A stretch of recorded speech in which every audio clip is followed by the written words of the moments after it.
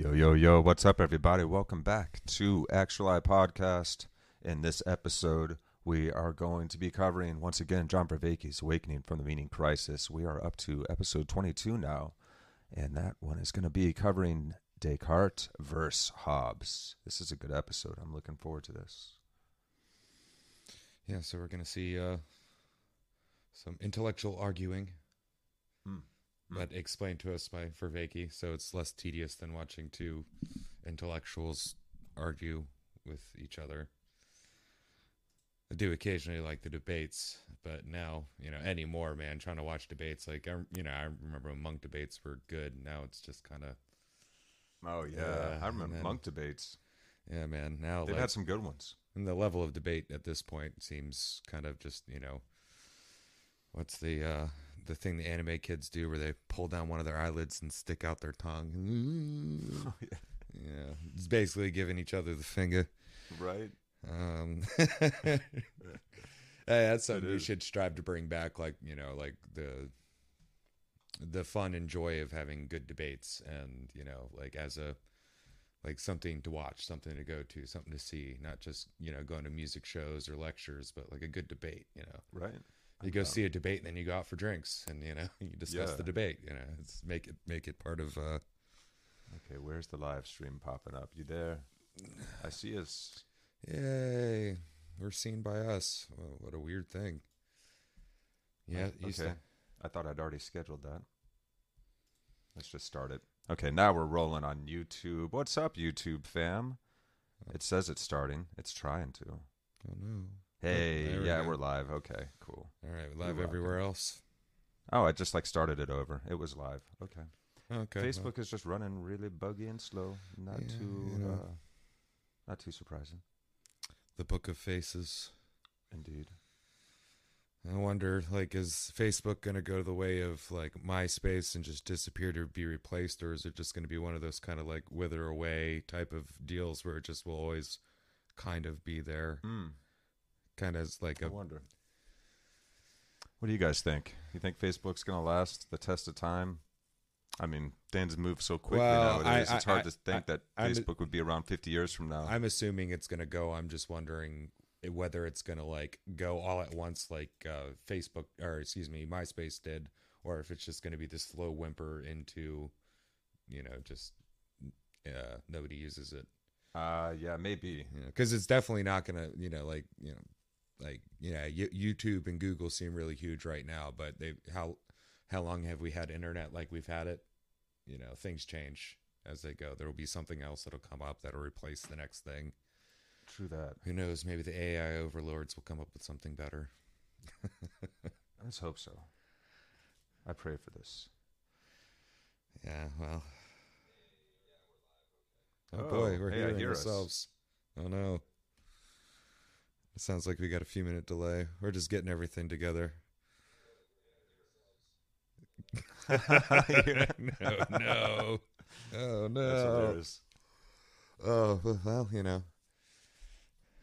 we're getting it smoother and smoother, but when it's like ironing something. You iron it things is. out. Well, basically, what I need is somebody to run in the background. If we got any volunteers out there, if we got any friends or fam that are watching that would like to come and join us on these Wednesday night sessions to help run video in the background, that would be amazing.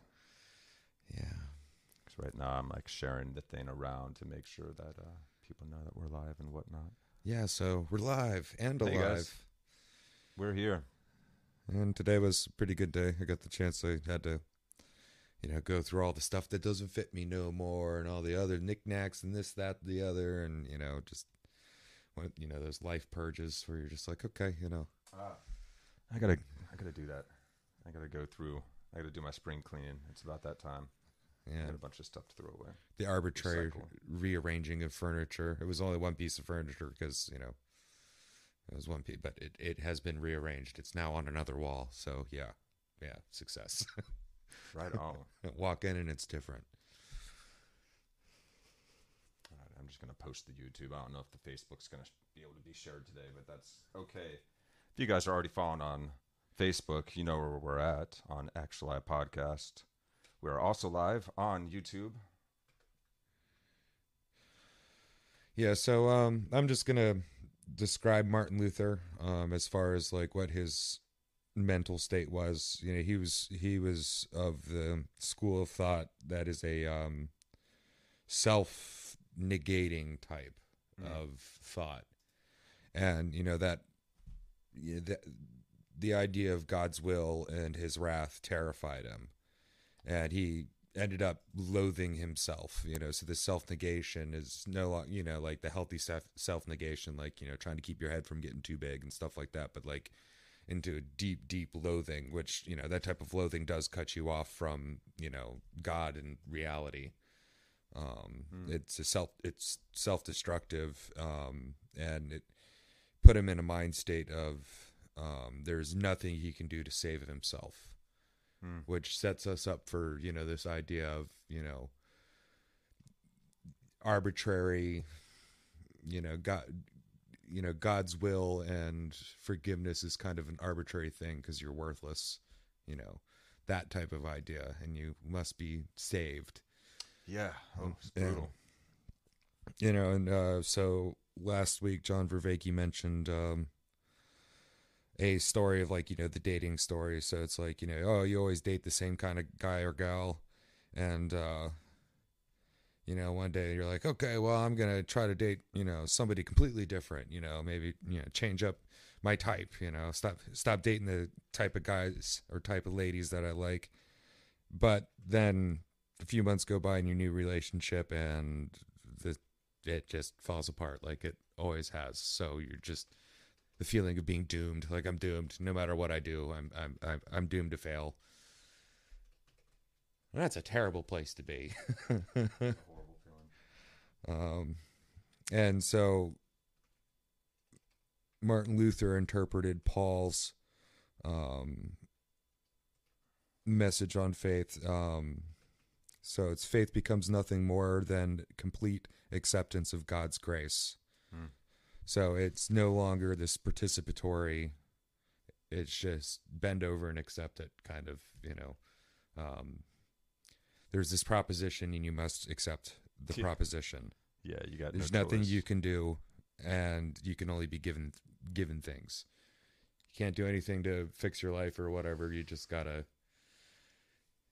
be given things. Yeah, we're trapped. We're trapped in mind. Trapped by our veils of illusion. Yeah. Yeah. So the self-loathing of Martin Luther made its way into his philosophical view of reality. Mm-hmm. And well, much as what Paul did, you know, he put his shadow on the nature of God as well. Yeah, because he couldn't get past it. He couldn't figure out what comes next in this very complex, difficult puzzle. And so that's where it stopped for humanity at that point. That's what we achieved. And to be honest, though, this is like after the Great Plague, so massive die-offs, total, which happened after, you know, a serious sense of what do you call it? Domicide, or the sense of home. So, like, you know, the world and societies, at least in the West at this point, were very dark, indeed, and rightfully so. You know, so you can't just be like, oh, Martin Luther's just a terrible, awful human being that thought himself as being an awful human being and convinced a bunch of other, and it's like, no, like at that period of time, it was like, yeah, he's just not projecting his inner misery on everyone else because he's a miserable human being. Just at default, it's he was living in a very dark time, a very dark, hopeless time for people. Yeah. So, you know, what's a very appealing thing? You just tell people, well, if you accept these things and you do these things, this positive regard of God will be bestowed upon you, and you don't have to do anything because you're already worth nothing. Yeah. Anyway, like, look at everything. Of course, you're worth nothing. Right. So all you can do is hope that, you know, like, if you know, or more than hope, you know, faith being this, if you just accept it and just accept it enough and just accept it enough, then it'll work. Or, well, God will work within you, and Yeah. So relationship with God came down to a matter of, do you believe in this statement, this doctrine, Yes. this kind of belief, and rather than a reciprocal realization that you achieve with God, rather than a relationship, rather than a synergetic kind of association with God and a co-creation with God. Now it's completely arbitrary whether or not you experience God's grace. His what was it? His will supersedes his reason. So he won't even have a reason to give somebody grace. It's just arbitrary. It's random. So there's nothing you can do. This is very much a radicalized version of the mystical idea of self-negation. This got taken too far, and like we were talking about last episode, Buddha took the idea of austerity so far when he met the what were they called? Oh, the super wise guys. The wise guys that were totally... Yeah, they would only eat if a bird crapped in their mouth, and would only drink if a little bit of water. If someone gave them food, kind of thing. Yeah, they'd only eat or drink if it was given to them. Yeah. And they were at the very extreme of self-denial. And in their self-denial, they were, and at this point, the early wise men that Buddha was meeting, they understood the idea that the self was an illusion. And so Buddha recognizes, wait, these guys, in trying to deny the self, are just admitting the idea of a self and making it stronger. Yeah. And if this is an illusion, and they're acting within the self, even if it is self-negation, it is still interacting with the self as from self perspective. So faith becomes nothing but a complete acceptance, basically. Yeah. It's just acceptance. It's no longer a participatory relation with God. Yeah, you don't have to do anything other than just accept the proposal. So Luther denied the synergy of humanity and God working together, of a beautiful symmetry of our relation with the cosmos, and the potential for self-realization through religion. That's what religion was for. It was for self-actualization and self-transcendence and growing to meet God and live up to your highest potential so that you can co-create effectively. Yeah, and so I guess this idea would be the idea of before we were ascending towards God, and now we're in this thinking where we're opening up a space and God descends into it. Yeah. So us, open up your heart and accept the light of Jesus Christ. You've heard that from 1.5 million guys on the TV. Well, not 1.5 million, but 1.5 million times by the guys on the TV and the Joel Steens and the, even in good churches like Protestant churches. This idea has just become prevalent in Christianity. Yeah. It's no longer about the transcendent and self-actualization practices and becoming wiser, and the way, which was following the way of Christ, living as Christ lived, was what was much more in the fore prior to this. So now in the fore, it's just, you got to accept, you got to believe, you got to say that you believe that, this, and this, and then you're a Christian. And it's not about so much following the way as just stating statements of belief. And that's a very subtle switch that happens, but it has profound effects. Yeah. It laid the grammar for cultural narcissism, essentially, and that's what Vervaeke pointed out last episode. That unearned positive regard. Like you didn't earn God's grace. You didn't ascend to anything. You didn't work on yourself. You didn't go out and do good deeds in the world for the sake of doing good deeds to show the love that was shown to you that made you a person, that makes other people persons. Yeah. And that's through his protesting of the Catholic Church, which Catholic Church is still the participatory mindset. And now, mind you, the Catholic Church was effing up. They had the secret police coming out and gathering people up. So there's a reason. They were going after heretics at this point. And that's a little bit authoritarian, a little bit tyrannical. He wasn't just an angsty college kid with a sign. He had reason to be upset with the church, and there's also the rising middle class at this time. So they're challenging a new aristocracy. These people are moving up, and now this new aristocracy is challenging the ruling power of the church. Yeah. And it's being unreasonable at this point, so they have reason to do so. So the deep irony of what's happening here is that Martin Luther, he's trying to rescue us from our self-obsession because he notices a rising amount of self-obsession, basically, of ego happening. And but in trying to resist it, that old adage, what we resist persists. It makes it stronger. So the deep irony here is that in his attempt, he ended up painting us as inherently worthless, and the only solution, like you said, is this unearned positive regard that inevitably leads to mass narcissism. And a few hundred years later now, 500 or so, we see where we're at. The Twitter, the Snapchat, now they got filters, so even if you ain't that good looking, you can be a perfect 10. So unearned positive regard. So yeah, his problems with the Catholic Church were really the authority of tradition over one's self, opposed to, as we come to, is, well, no, you are the ultimate decider of your life and everything, whereas the church at the time, and still to a certain extent now, is conformity based opposed to individual based. So you're conforming within the church to the dogma, being a part of the church, being a part of God in this way through the church. Whereas at this point now, Martin Luther is introducing us to the knowing oneself and valorizing the self being the final authority. And this whole idea of be true to yourself is putting yourself above reality. So above the congregation, above the fellowship, above your community. Well, even above your, like, I would go as far as, yes, precisely. I would go as far to say that, because, if substitute, reality and God for each other in this argument. So you're putting yourself above that. Psychologically, that's what this did for us, because now we start feeling safe challenging the idea of God. Yeah.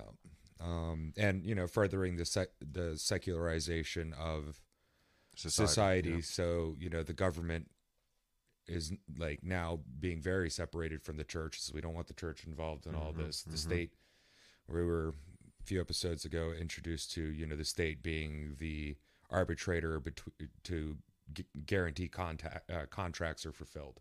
So if you do a contract with somebody else, and then the church was the wisdom authority, and then the knowledgeable authority would be the university, and then the power to arbitrate was, the state. Well, we moved past that and got rid of all the monasteries and wisdoms, and then made the university, the knowledge, the pinnacle. The state became so powerful that it basically separated the connection that the university and the church had. And they used to be, for a short time, they were educating together. They built up this universal knowledge, and they're like, okay, here's your universal education plus how to live in the universe, which is religion. What are things made of, and then how to live. Well, and at the time, who had the money to be able to build those institutions? Where do you go for wisdom now? Where do you go to learn how to live, like how to be in this world?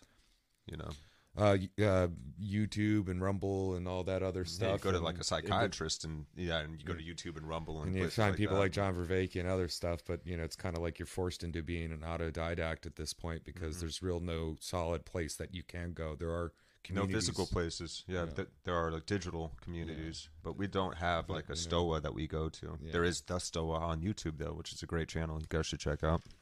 It's just like the ancient Greek.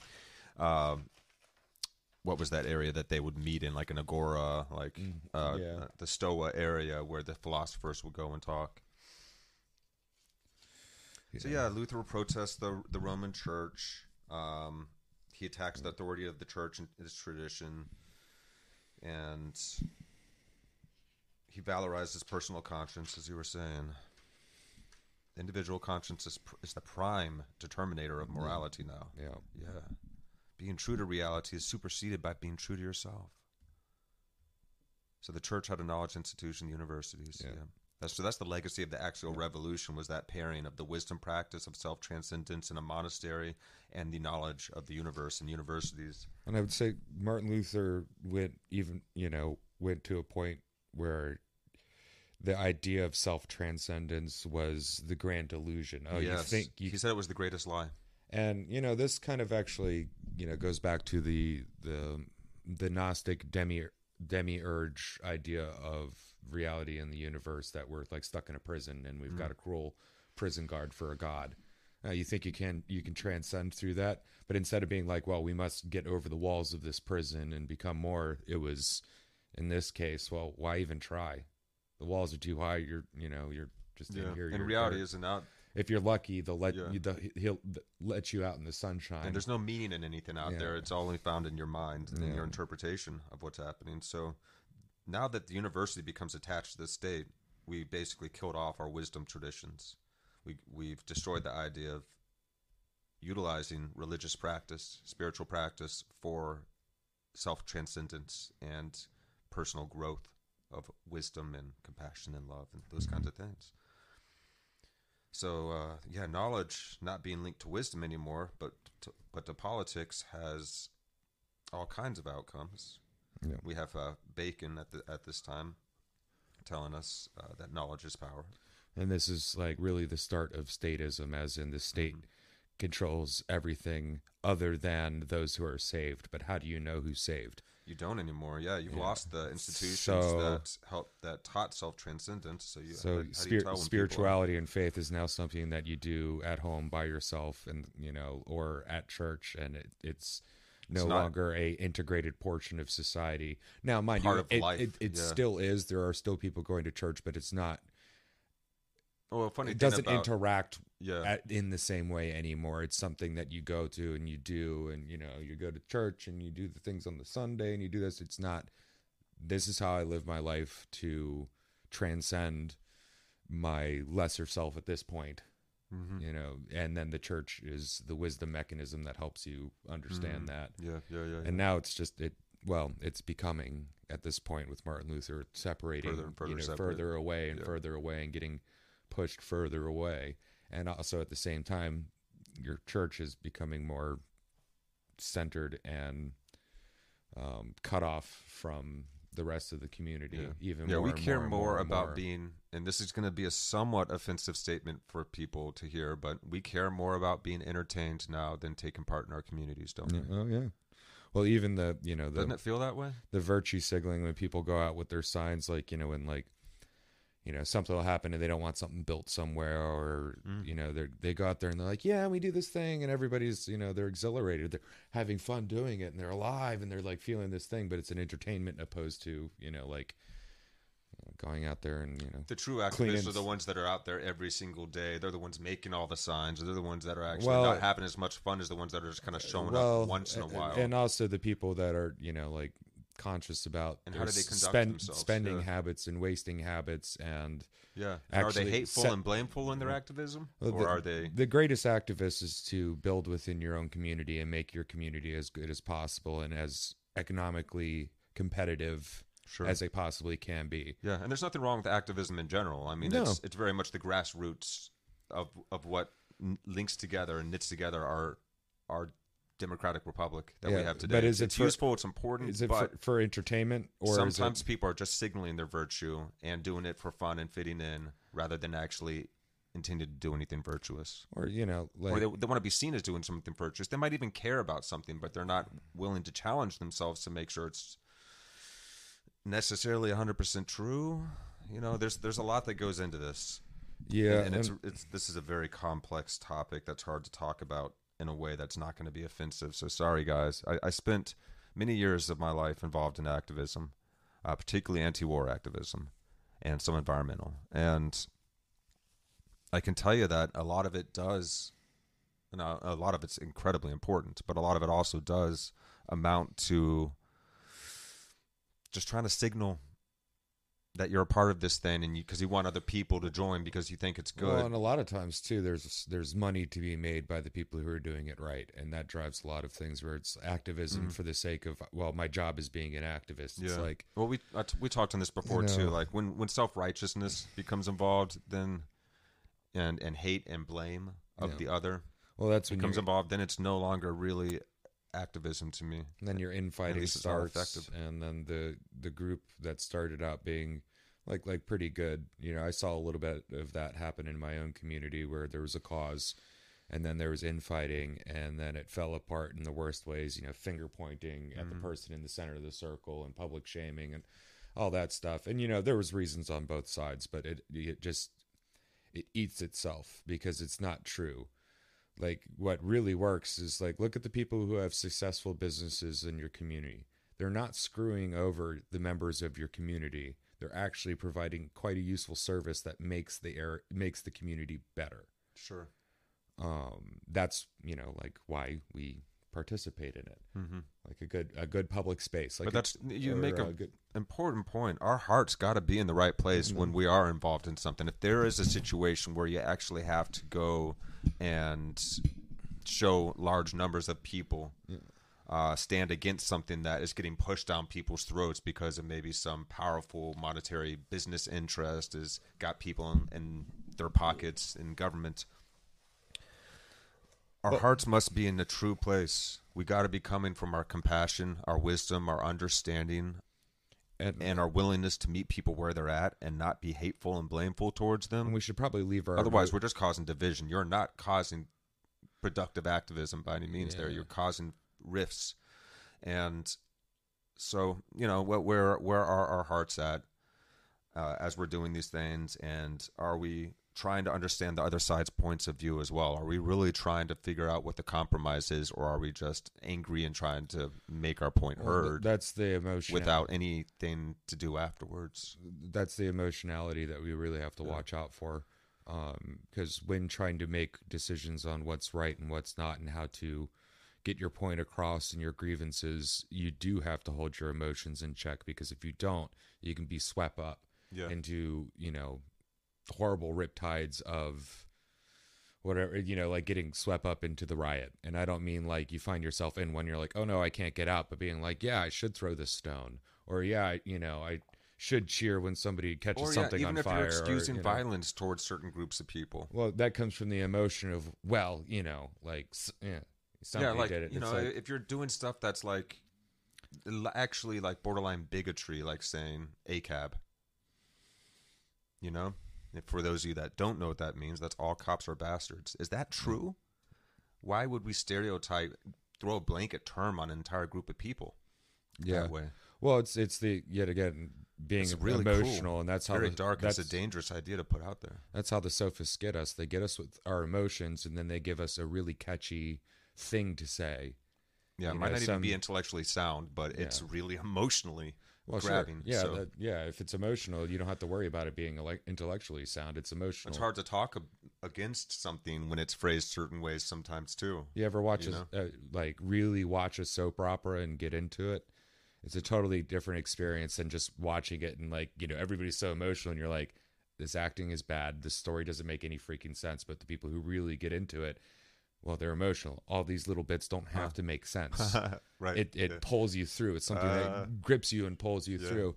And, the dark side of activism is very much like that. Mm-hmm. And I'll say the dark side because for, every psychotechnology and expressions of these psychotechnologies we do, there is a bright side and a dark side. Sometimes the dark side is way bigger than the bright side, so some of these things are best avoided.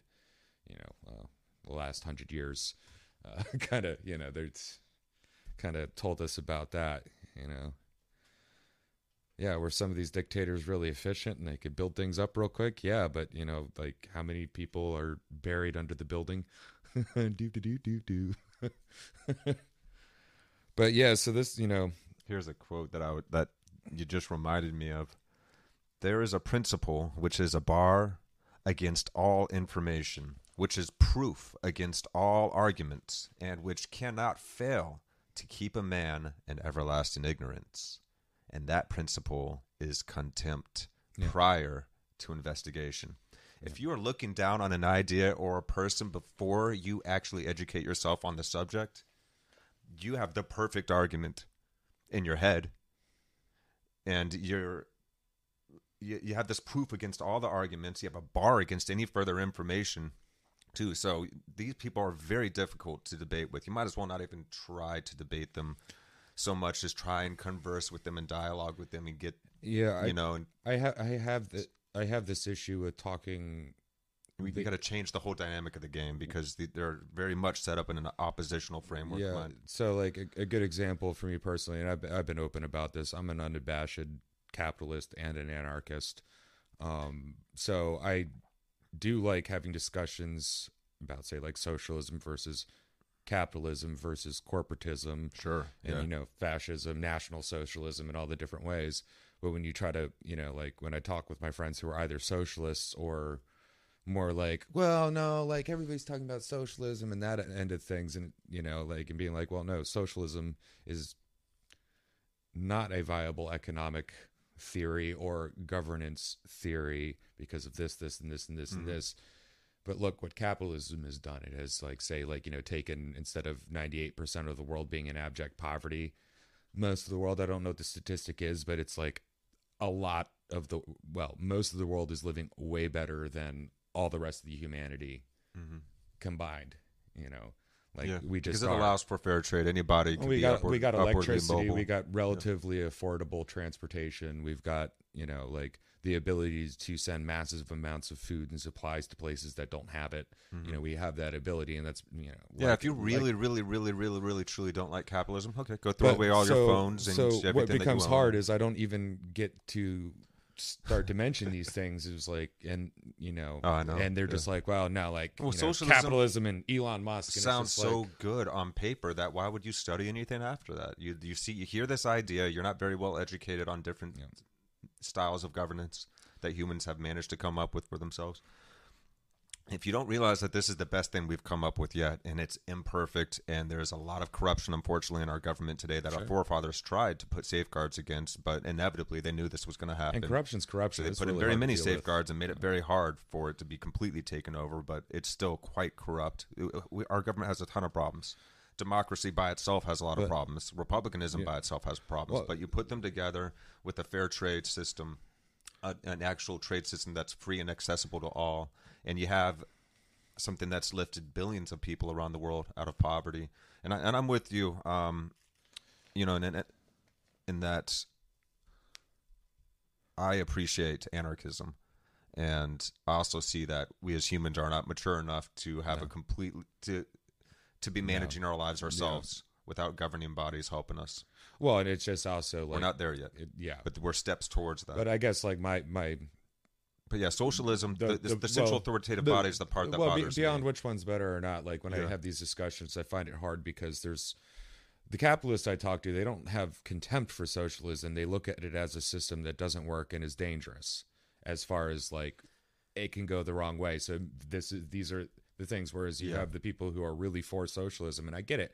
Like, really you only have to work like 4 days a week and you'll have a super comfortable life and everybody will have that and cool. It's like, well, people are going to go crazy. Yeah. Like people have to have some type of purpose. Yeah. But the people I have these discussions, sometimes arguments, sometimes just yelling back and forth with, it's just, capitalism, all the capitalists is, I bring up like, some points that Thomas Sowell had. They'd be like, him. And I'm like, okay, no, he's the guy that's, I wrote the book on Thomas that. Sowell was Democrat, right? Huh? He's Democrat too, as far as I remember. I'm not sure about his political. He's like a conservative Democrat, but I'm pretty sure he actually is a Democrat. Yeah, probably. Black guy. He was a Marxist when he was a teenager, and then they're like, what happened? He's like very well. He's very well educated. And he, so this is somebody that's like, even if you're not a capitalist, you can still be like, well, yeah, he actually does have points, and he says it very matter-of-factly and doesn't really put any emotion into it other than just bemusement. And dude, you're making such a good point right now too, that I really want to highlight for everyone listening. You said whether or not, it doesn't matter which one is right. Yeah. Whether or not one is better than the other. Yeah. We can't talk about it. Yeah. We got to, I like that you said that. That's so important. It doesn't matter let's put aside which one is better then. Let's put aside which version of government is the best one that for us to be going for. And let's just talk about them all and figure it out together instead of being so egotistical over everything. And acting like these ideas are our own, like we made them up, and defending them like they're our children or something that are getting attacked. Actually, like it's not that. Where these ideas can compete and communicate with one another, and they can inform one another, and they can upgrade one another. Yeah, and they can congeal into new ideas. So that's what we're going for here, is trying to birth And that actually brings us a capitalism 2.0. You could say that's more fair, or even a democratic republicanism 2.0 that steps back and then just acts as the arbiter of contracts and then handles certain things like defense of the homeland, some disaster social relief, maintenance of parklands and stuff like that. Social needs will be met, like parks and firemen and police departments and an army. The cleaning up the law and making sure, like looking at things and making sure it's still relevant and like the baseline we really of need what to they should simplify be. law, man. It's way too complicated and on purpose too. Yeah. There's a lot of work that we need to do. We need to get things on the blockchain so it's harder to hide corruption. But yeah, so, and this isn't just, like capitalists arguing with Marxists either. Like within the Protestant wing, there has been a fracturing like so many times, and it's this argument of who's right or not, and everybody has contempt for the Baptists, and the Baptists might not like the Pentecostals, and the Pentecostals don't like the Lutherans, and the Lutherans don't like everybody else.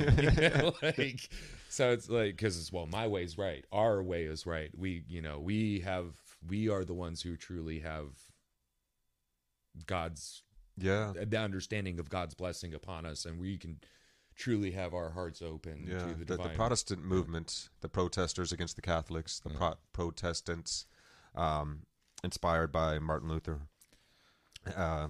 definitely set in process the repeated bifurcation, fragmentation of church of a religious sects into just dozens and hundreds and thousands of various belief systems now. But something good to come out of the Protestant Reformation was the Protestant work ethic. I think that's a good one. It's like, look, you have to work hard. If you don't work hard, frankly, you're not going to eat. I guess in Martin Luther's mind and his followers, it would be you have to work hard and show that you're humble in order to gain God's grace, because you still are worth nothing. So you have to work even harder to, That doesn't even gain you God's grace. That just might be a sign that you have God's grace. So it might as well work hard. Because then at least it feels like you're getting God's grace that way. The word was arbitrary uniqueness, like, the fracturing within the church, as well as, like different political systems and ideologies and how arbitrary uniqueness. So just unique, just for the we're point just of different. it, not because it works better. Just to be to the end of our name, and now that has become a part of our cultural grammar as well. We act this way. Well, yeah, and we used to laugh at it when it was like teenagers, like dressing as goth or like putting a crazy color streak through their hair. Yeah, because being true to reality has now been superseded by being true to yourself. What is the self? That's the funny part, is that when you really look and see what is the self, well, you have a bunch of ideas that you can name off a list of traits, and you got a story and everything, and you can say all these things. But okay, so I'm into this kind of music. Who is the I that is into it? Well, what traits does it have? And you'll find out that the thing that you feel like, the thing that you call me or I, the sense of being alive, it doesn't have any traits. Awareness has no describing factors whatsoever. It's just aware. The way that the self was described in previous episodes, and the one that I like is this sticky ball that sticks all the relationships and events and things to it. And that is the self that gathers the things. So when somebody is telling you their story, that's how we gather the idea of a self. But who is it that has the self? You're not actually explaining the sticky ball. You're just explaining all the things that are stuck to the sticky ball. You are. What is the thing? It's that like I'm an American man with curly hair who plays. Because it's like an invisible. It's an invisible orb. It has no matter. It's just awareness that all of these ideas stick to. Yeah. So I like this. I like that. Well, and even beyond ideas, it's relationships between people as well. Like your day-to-day relationships, or the ones we give titles to, like parent. Child, or like other things. Yes, all of this, our conditioning, all of this builds up our idea of ourself. So we have a personage, a cast image that we put out to the world, that we believe that's who we are. And we've talked about this before, but this is such a tricky thing to get at, to where it is deeply comprehended. You can have an idea of yourself. Who has the idea? It's a conglomeration of thoughts, perceptions, conditioning. And it's influences, but who is it that has it? And you'll notice, if you look, that it doesn't have any traits. Like I can say, I'm angry right now. I don't want to talk. Who is it? But then if I search within myself, I notice, wait, I am angry. I have anger arising inside me. Who is the me then that the anger is arising inside? I can say I have a personality that's very patient. Who is the me that has the patient personality? Who is that? And why is it that our awareness has no describing factors? It can have a bunch of stuff that can stick onto it. And then here's the wonder of what we discovered through meditation. You can sit in that primary sense of awareness prior to all thoughts and descriptions and ideas that are put on top of it, prior to all those filters that we see and experience through. There's just the experience of being here in this moment. And if you just be in that, it's incredibly peaceful, it's freeing, and this is a doorway to self-transcendence for us. But the one thing, so there seems to be an inversion that happened during this period of time, whereas reality, you could imagine it like this: reality is on top, and the experiences of reality are sifting down onto the self, which gathers them and becomes more and moving up. When you put the self, so this thing that we can't talk about, but the self above reality, now it's the self that I am this and this and this and this and this and this, that is going to, its force and influence is going to be moving down onto reality. Yeah, you're going to perceive reality through all of these ideas. You're not going to be experiencing reality directly. Well, okay. As much either. So I guess what I'm getting at is, like, before it was like, it was the idea that the true reality is, like, you could say it's above you and it's coming down into you. But now we have an inversion where reality is this thing that is now under your will. Because now it's all a battle of wills, after all, like in this point that we have gotten to. It's now the self, the willful self is above reality, and I am the ultimate decider of what happens in my life. The control is mine, not within the tradition, the authority and control is mine. So I control reality. Instead of it being like a holistic relationship where we are one with the universe and we are co-creating with it, now we have separated ourselves. And we are interacting with this inert thing, trying to push it and make it reality went from up there.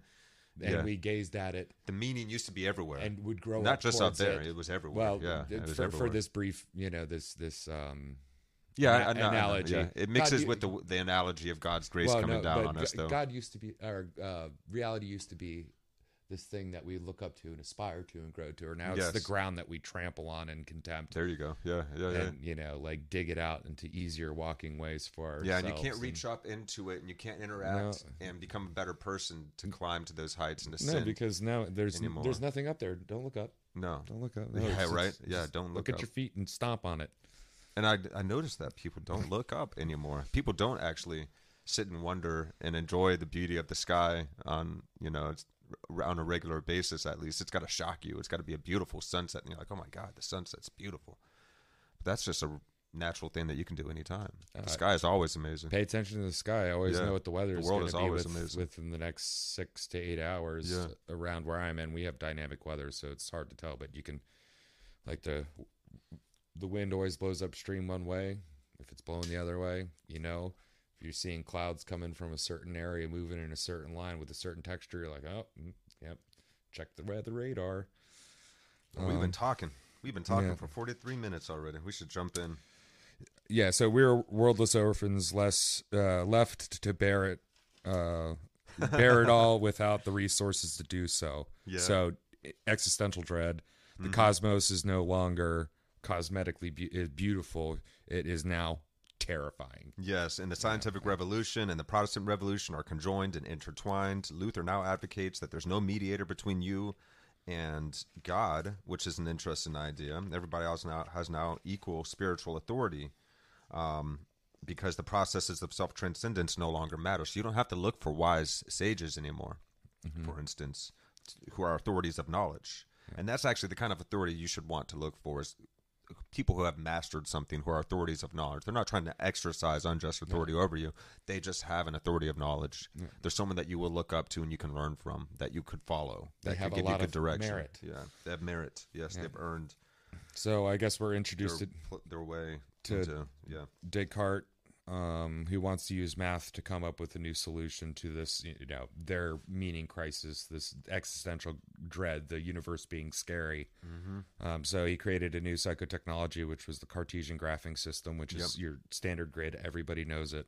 But just graphing in general, being able to represent information and plot it in many different ways, to look at it in many different ways and compare it. Yeah. Which made gods of men. Now we can understand the cosmos, the universe, like with simple equations, like Vervaeke said, E equals MC squared. Understanding that, you understand there's enough energy in a paperclip to blow up an entire city. Yep. You just have to know how to harness it. Yeah. Descartes was a super genius. Invented graphing, this socialized, standardized information processing technique of algebra just upgraded radically once we started thinking graphically. Yeah. And so Descartes invents analytic geometry. So his idea of his meaning crisis was a lack of the search for certainty, and math is what gives certainty. So now through these, we our minds are machines that use equations to gather certainty now. Yeah. So Descartes, he recognizes a search for certainty in Luther, and he's trying to find a way to solve this. So he comes up with this idea that purely propositional knowledge is the way to go. Then this becomes much more powerful than perspectival and participatory knowledge that we previously used more widely. Yeah. To transform our minds into machines for certainty. Yeah. Yes. So the way to address the anxiety of our age is to try and become as computers. Yeah. Reasoning's being reduced to computation to achieve certainty. And this is the method by which we're attempting to leave anxiety.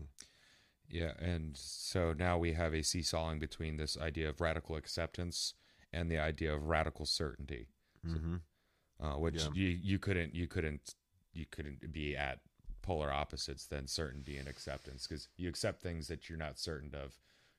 When you're certain of something, you don't have to accept anything else because you're certain. Certainty is so dangerous when you're that extreme with it. Yeah. So on one hand, we have the self-doubt and the narcissism of Luther, the miserableness of it, and then on the other hand, you have this certainty. Both are quite pathological. Yeah, when taken to their extremes, for sure. Now I can understand what Descartes was trying to do with using math. Is like, well, how do we get rid of the scary? Well, to understand it. If you understand something, you're less fearful of it. And that's true. Like if you want to get a kid to stop being afraid of bugs or, dark spaces or whatever, you teach them about them. You show it to them. And you slowly expose them to it. Yeah. And so then, I know what this is. So basically where we left off last episode was with Hobbes coming in, challenging Descartes, saying that cognition is computation. Yes. And then Descartes comes back, and that's where their kind of feud comes on. And matter is substance opposed to potential, and we measure that substance through resistance. So that is real. Yeah. So what if we bought a machine that did? What if we built a machine that did computation? That's the first concept of an AI. So Hobbes, then it would have a mind. Is what he thinks. Without the soul. Yeah. And that's basically what Hobbes is saying. It's like cognition is computation. Then if we could build a machine that does computation, then it would have a mind. If it can do enough computation. So he is prognosticating the idea of artificial intelligence way before we are actually starting to implement it. And in doing so, he kills off the idea of the soul pretty effectively for the people en masse. If I can build a mind, then there's no soul. So that's it. Yeah, well, we haven't built that mind yet, and we're still trying to figure out what that soul thing is, and not even talking about the spirit yet. No, and as these episodes are starting to ramp up now and get more intense, just wait, because this one hits you again. This is a good episode. But we've dealt with a lot of the heavy stuff now, so there's no major haymakers for us psychologically here. Yeah. We're rolling with the understanding that we've achieved thus far now, and we're going to see where it goes. So this is episode 22 of Awakening from the Meaning Crisis by John Vervaeke. Highly recommend that if you guys are enjoying this series at all, if you think that any of this stuff is remotely interesting, check out John Vervaeke's channel. Watch the series for yourself. make sure you like and subscribe to him. And if you enjoy our work here, like and subscribe here as well. And real quick, before we jump in, let me go ahead and let you guys know we got some shows coming up for American Dharma Bada bing, bada boom. on October. I'm sorry. Where's October come from? March 31st. I don't even know where I got the O or the Daylight awesome. savings time, man. I think I was thinking Messes you up. of a show in April, but somehow October came up. So Friday, March 31st, we are going to be at Granny's in Winchester, Virginia. Headlining this show is Screaming Mad D. Calhoun, and Cannon Hill will be playing as well, and ourselves. That's March 31st, $10 cover. Doors at 7, music at 8, Granny's in Winchester, Virginia. And then after that, on the 22nd, Saturday, April 22nd. See, I feel like I'm missing something here. Is that March 31st still? I got to double check this because I felt like that one might have changed to April 7th. Anyways, look on our Facebook page and you'll find out. Definitely on 4/22, April 22nd, we're going to be playing with Tube Freaks at Blue Fox in Winchester. And Tube Freaks, Cursor, and ourselves are going to be playing. And then after that, I know we've got June 9th and 10th. We're going to be playing Sonar Fest. We got tickets for that. That's a 2-day festival. It's going to be a big event, and some amazing bands are going to be playing. And where's that? That is going to be Baltimore? up in Maryland, and we'll give you guys all the details for that. I got to share the links and everything for you guys to be able to get the tickets for that. But yeah, we got that coming up. And oh, that's right. I remember what it was that I'm missing. On the 7th, we are also playing with Cannon Hill, and 7th of April. 7th of April at Zen West with Cannon Hill, After Hours, and Benny OK. I think that'll be our second show. We played with Benny OK last time we were at Oh, and this is a headlining show for us. So if you guys want to come see us Oh, headlining really? at Zen West in Baltimore, Maryland, then you should definitely get tickets to this show. So ticketed shows, April 7th, Baltimore. And then we also got coming up in Hawthorne or something. I forget what the Sonar Fest is in Maryland. We're going to be playing that one on June 9th and 10th. 9th or 10th. I don't know which day we are yet. But yeah, fam, thank you for dealing with me and going through all of that. And make sure you like and subscribe to the band. If you happen to like rock music, you should definitely check us out. Yeah. All right, y'all. We're going to jump into it now. Let me get the software up and running. Here we go.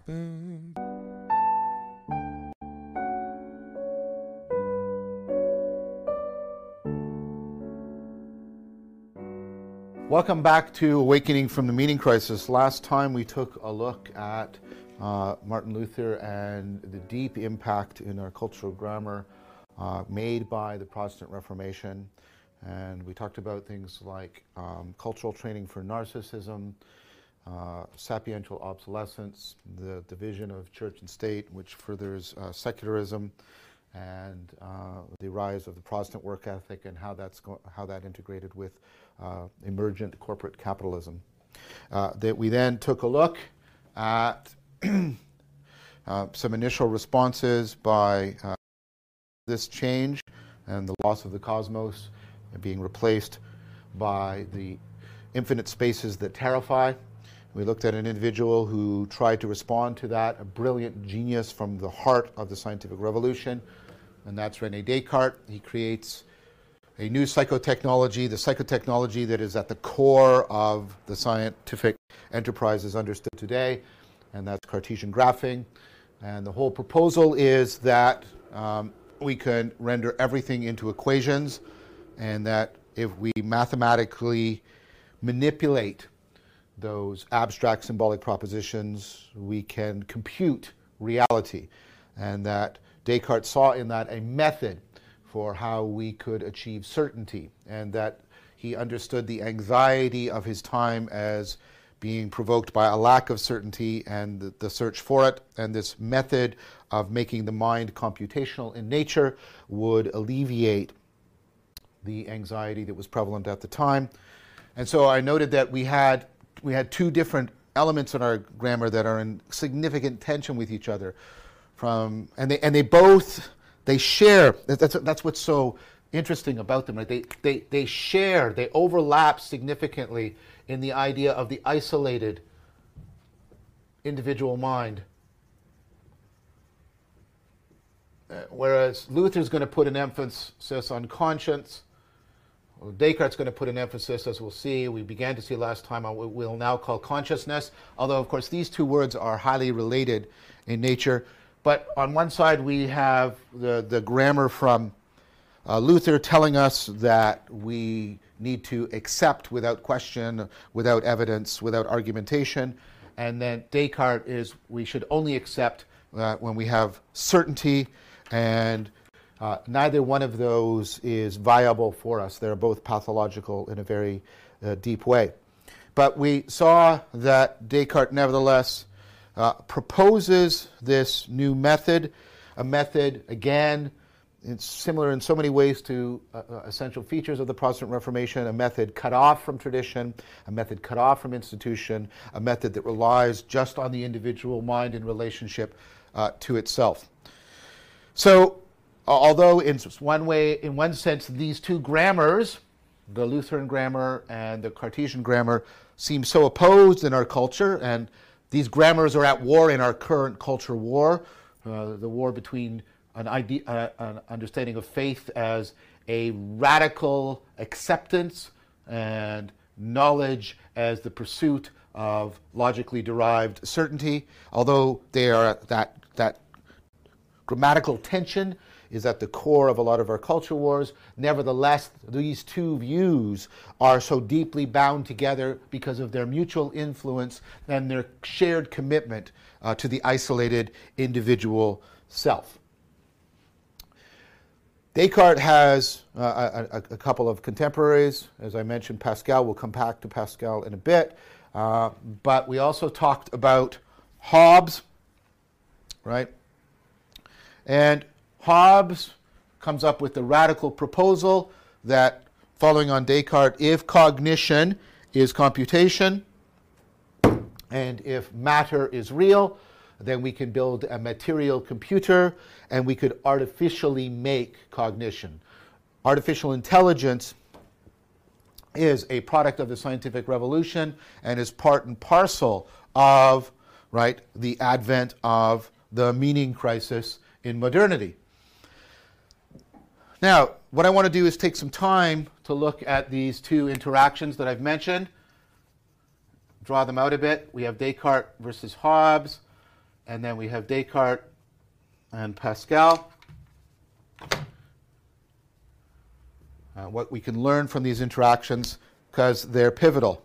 And we are now going to remind ourselves that the idea of artificial intelligence is deeply relevant to both the scientific revolution and the meaning crisis. I've shown you how it's relevant to the scientific revolution, and I pointed out last time that it is deeply relevant to the meaning crisis because Hobbes, with the proposal of artificial intelligence, proposes to finish the swath of death that has been created by Galileo killing the universe, for example, and what Hobbes is doing is killing the human soul. And of course, that's going to exacerbate the cultural narcissism, because if we no longer have souls, then finding our uniqueness and our true self, the self that we're going to be true to, becomes extremely paradoxical and problematic. If you don't have a soul, what is it to be true to your true self?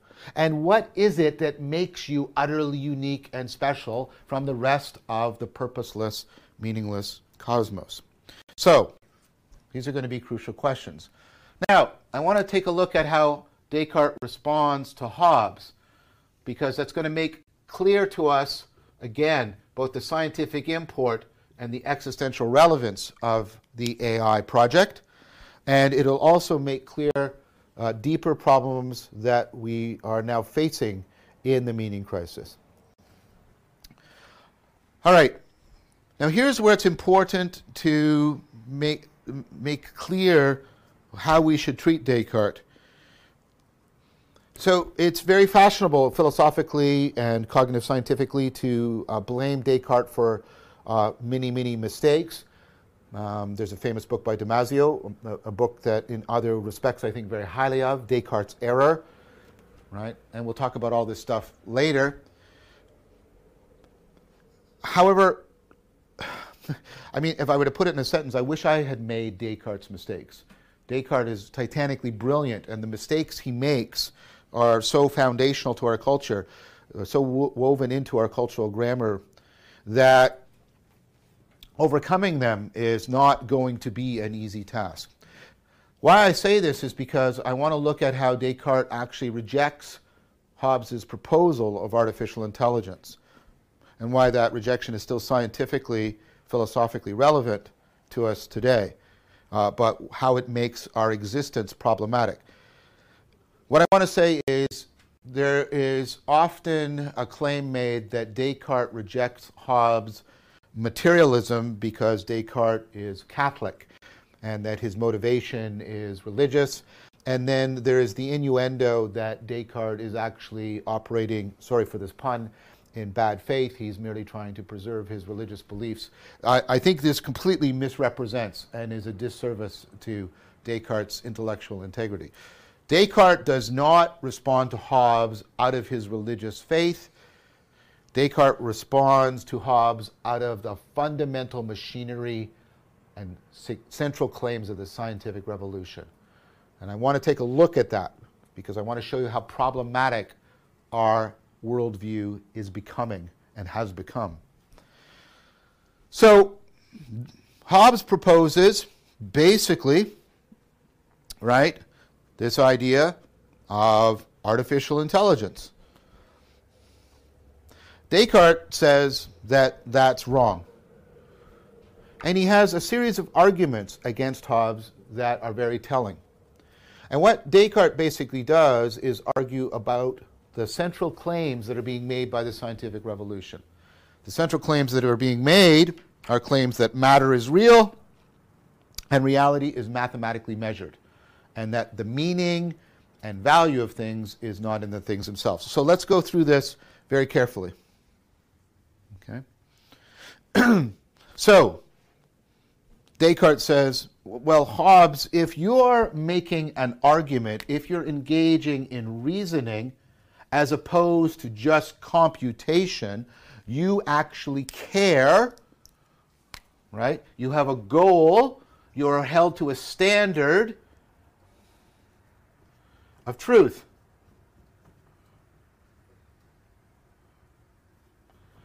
Because whatever I'm doing when I'm reasoning, I'm working towards the goal of truth, which means I'm acting on purpose.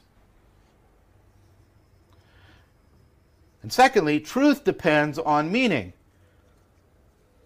If I ask you, is the following claim true? Tu grip nik nik piki baka baka. Is that true? You presumably can't tell me if it's true or false because you first need to know what I just meant. Truth depends on meaning. So reasoning acts on purpose, it acts in terms of meaning, and it cares about standards or goals. It works according to a normative standard of how we ought to behave. Okay, notice this. This is at the heart of reasoning. This goes centrally to a lot of useless time, I would say. I'm going to be somewhat harsh here, but a lot of useless time in the current culture wars of discussions of rationality. I actually am a scientist who scientifically studies rationality in human reasoning, and it is often surprising to me how little of the science of rationality advocates of rationality make use of.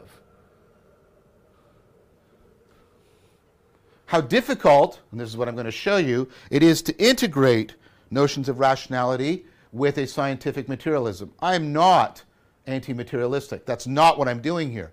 I'm trying to show you that people who advocate a model of rationality that is ultimately Cartesian, that rationality is about behaving purely logically in an attempt to get certainty in our truths, Sam Harris, for example, comes to mind, are not paying attention to the criticisms of that model made by the very selfsame Descartes.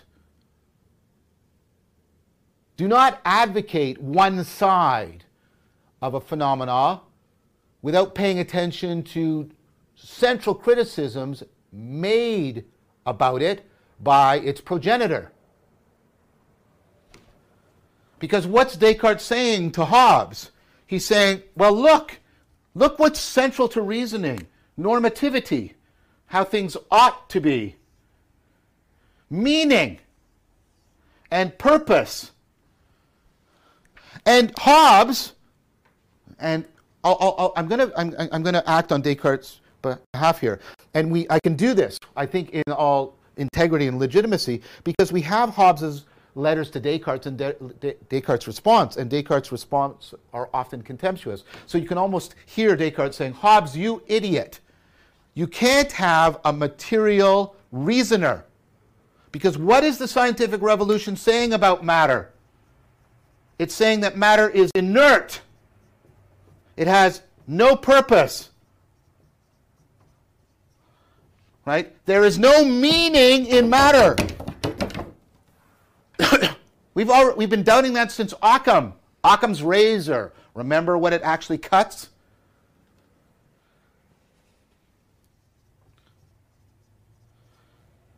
And it acts in terms of ought to be, not how things are.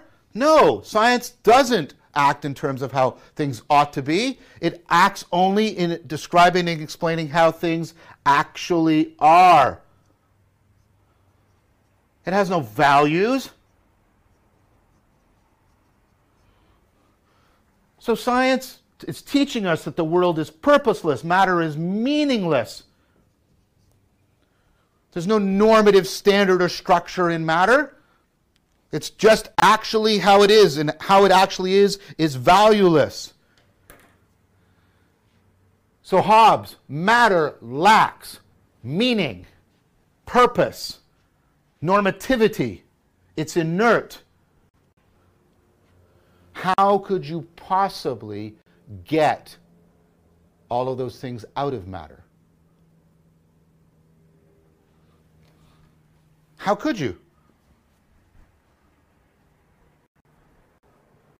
If you're a reasoner, you care about the truth.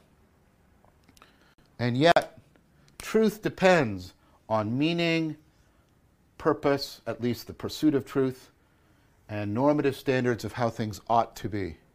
And none of those are in matter. Well, Hobbes responds and says, well, you know what it's like. What I can have is I have like my abacus, and it's automated, and I have little pieces of paper on them, and the pieces of paper are manipulated much like the letters on your computer screen, and if they're manipulated in the right way, I get a meaningful sentence. The cat is on the mat. And then Descartes says, Hobbes, you're being an idiot because you're making a fundamental mistake here. First of all, you're English, I'm French, I don't have this, I have this. Physically, these are two very different things. Yet we're both thinking about the same meow meow creature. There's no meaning, there's no intrinsic meaning in these material marks. If waves on a shore happen to scratch the pebbles, right, so that this word appears on the beach, would you think the ocean is talking to you? That'd be ridiculous. It's just random grooves cut in the sand by the water. It has no intrinsic meaning. These things only have meaning because they are associated with ideas in your mind, and those ideas actually possess meaning.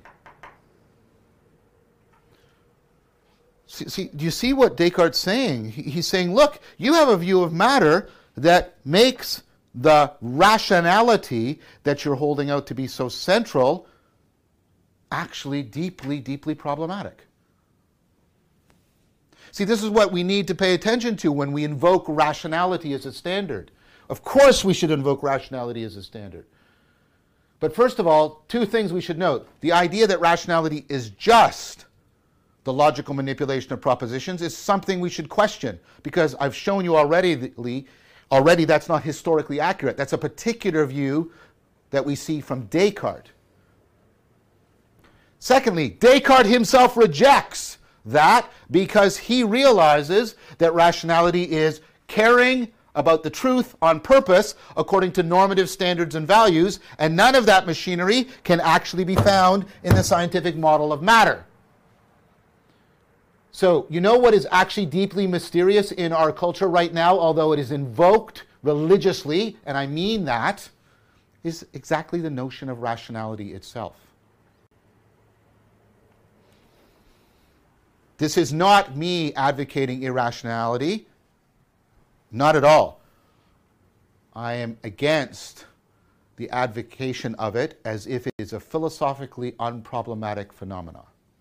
That is irresponsible and seriously misleading. Okay. Called out Sam Harris. Yeah, I like that. It's actually fitting. So I didn't watch this. No, I didn't was a watch great this point. episode today, but I did see a little bit of Sam Harris on Lex Friedman. Not actually on Lex Friedman's podcast, but I think Tim Pool was covering it or something like that. And They did have a conversation recently, it looks like. yeah, and at least what I saw was the, it's not me, it's them, or it's you game being played, and it's like, yeah, well. But it's funny how people and things come up in cycles, That isn't that we funny were that planning on doing 22 this week, but not because Sam Harris Harris popped up this week, and just the timing of it, yeah, because we took a week off recently too, so Yeah. it just landed perfectly. Sam Harris is back in the news right now. I saw those clips yesterday myself. Yeah. I haven't watched it yet though, but I love Lex. I think he's I'm awesome. just gonna watch the whole podcast, the whole full version instead of. I'm curious to catching see. snippets. Yeah, it might have been Lex on Sam's podcast, perhaps. Possibly, maybe, yeah. Actually, yeah, it didn't look like Lex's basement Studio, of, unless of maybe dark. he went to him. Yeah. So if he does that very often. the relevance of AI to the meaning crisis and the scientific revolution. Yeah. If you have no soul, what makes you so special? Really, so if you have no soul, what makes you the special you that deserves the divine light of God and all that stuff? And okay. Yeah. Oh no. Yeah, you're right, because finding the true self is a paradoxical. Finding the true self is a paradoxical idea now. Hobbes has proposed that if cognition is computation, then we could build. Cognition. We could build an AI. We could build an artificial intelligence. And so, if this idea of AI being relevant to scientific revolution and the meaning crisis, in effect, allows Hobbes to kind of kill the idea of the soul. But Descartes comes back and he's like, "Your AI theory is wrong. Meaning is not in the things." Yeah. And it's so. Yeah, if you're reasoning that you care, that you have a goal and a standard of truth, then you're acting on purpose. You're saying truth depends on meaning. Truth cares about standards, goals, and it implies how we ought to behave. And so how can you advocate rationality as being this high standard for logical exposition and understanding of things when you actually have to apply meaning? Yeah, and you can't. In order to do it's this, not necessarily something that's easily scientifically measurable, because the way we measure things in science are material based, as in the inert, the soulless stuffs, the purposeless stuffs, measuring it so through resistance. So yeah. So if I can't find my true self anymore, then the idea of the soul is no longer as easy to believe in. It just created a crazy paradox for us. What a difficult conundrum we got ourselves into here. Yeah, so right, I guess the idea of, not just a computational artificial intelligence, but a reasoning artificial intelligence. And if, an artificial if intelligence and cognition is only computational, then how is it reasoning? How is the matter having values? yeah, right? and It doesn't have purpose. If matter is inert and has no purpose and no meaning, then how can you use or how can you state that rationality is anything more than just the logical exposition of ideas? Yeah. Like, because you're caring about truth on purpose. You're doing so according to values. And so you're nowadays, what Vervaeke is saying is that people use the idea of rationality religiously. Yeah. They're attaching all these values to things that is something that's inherently valueless. That's supposed to be valueless. Yeah, if everything's inert. Science isn't about values, and it's dangerous when science has values. And science is just the explanation of things as they are, actually in the word of like action, what they are, not the values or the value oriented. Like you don't say that I don't know, uranium has a value. Well, no, it has a value, like you can spend, but it's not like a value in the sense of like on a purpose and it just is a thing. We can create a purpose for it through science and all this stuff, but it's not a reasoning thing. Yeah. Science just describes how things are, what they're made of, not how to be. It has no values built into it. So I think I said this wrong previously. Rationality is not just the logical exposition of ideas. It is caring about truth on purpose according to standards and values that we have set forth. So we are using our consciousness and our awareness here when we're using rationality. You can't just say that rationality comes from inert matter. This is a hard problem, is what Descartes is saying back to Hobbes. He's like, no, you're wrong. That's not the answer. I know, and I came up with this idea. Let me tell you why that can't be the answer to this. I don't know what the exact answer is either. I'm still trying to figure this out, basically. And so Vervaeke gave the example of the cat is on the mat. So there's no meaning in the marks. Like there's no reason and meaning on as far as the marks go. They're just arbitrary marks because the marks can change and still have the same meaning. Like like le chat opposed to cat. At different freaking marks, but the meaning supersedes the marks. Yeah. So you could have something that could spit out text, but there's no meaning to the individual little marks other than you've got to attach the meaning to it yourself. Like the ocean could, in seashells, it could spell out a word. Kind of thing. Looking into the clouds and seeing the bunnies, or like seeing the perfect leaf fall down right in front of you while you're at a pond or something like that. Science says, well, this thing broke loose. It's interaction with gravity brought it down, and then the friction against the wind made it go like this, and you just happen to be sitting there observing it. Now, when we get into quantum theory and stuff like that, the observer does affect the experiment, but we're talking more. But the meaning that we attach to things is what Descartes and Hobbes are debating over, and Vervaeke is pointing out that science cannot help us determine the value of how to be on how we ought to live. It's inert materialistic science alone, and viewing everything as inert and lifeless and just cause and effect. It doesn't allow for intelligence to come up through it, for awareness, for consciousness to come up through it. We still haven't solved this problem. How is it that we are able to reason? And science can't explain what is just. Now, mind you can take a sampling of 200,000 people and then have 5 different options for them to pick on what they define as just. And then you could apply that to a sorting algorithm and a yada, yada, yada, and do all these things and then come up with a chart. But that still doesn't explain, what is just. Or frankly, anything really when it comes to, value orientations or even virtue. Like science can't tell you what you find virtuous.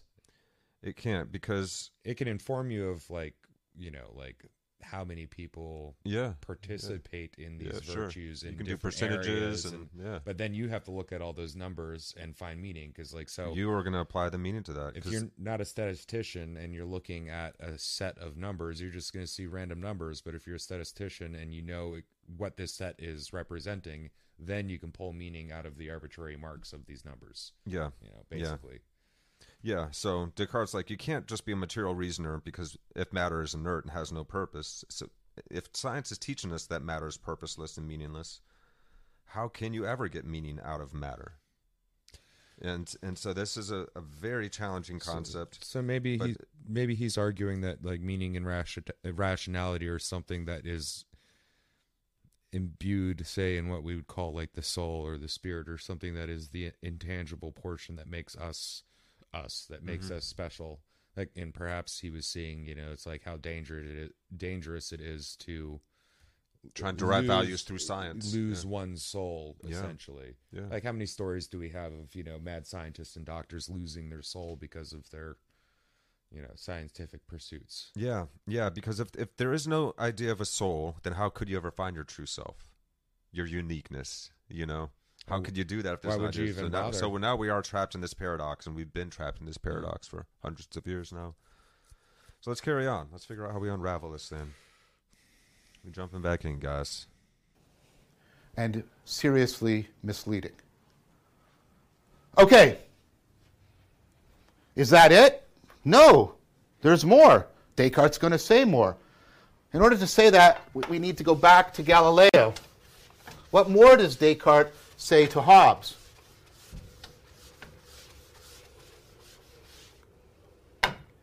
What more does Descartes say to Hobbes? Hobbes says, well, look, Galileo had this problem, right? And we've talked about it, but let's go over it again. Mathematics is the language of reality, ultimately a Platonic idea, right? And then you get the idea that there are two kinds of properties. There are the properties that are measurable by math. Those are the primary properties, the primary qualities, the ones that are mathematically measurable. And although the term isn't quite used this way in Descartes' time, shortly thereafter it's going to come to take on this meaning. The mathematical properties are properties that are in the object, regardless of whether or not anybody is paying attention to them, looking at them, involved with them. So if I can measure it mathematically, it's in the object. It's objective. But of course, Galileo faced the fact that many qualities of experience, and notice how this is, part and parcel of this whole scientific revolution and the calling into question of experience. Galileo noted that many qualities are not mathematically describable. How beautiful something is, right? How sweet the honey tastes, how wonderful the rose smells. And then he has an important idea here. These were called secondary qualities. And the idea here is, and notice how this follows on Copernicus, these don't exist in the object. They only exist in my mind. They're part of that veil that the experience places between me and the world. They're part of the way in which my mind doesn't touch the world. These are purely subjective qualities, purely in the subject. Object, thrown against, object, thrown against because matter resists me.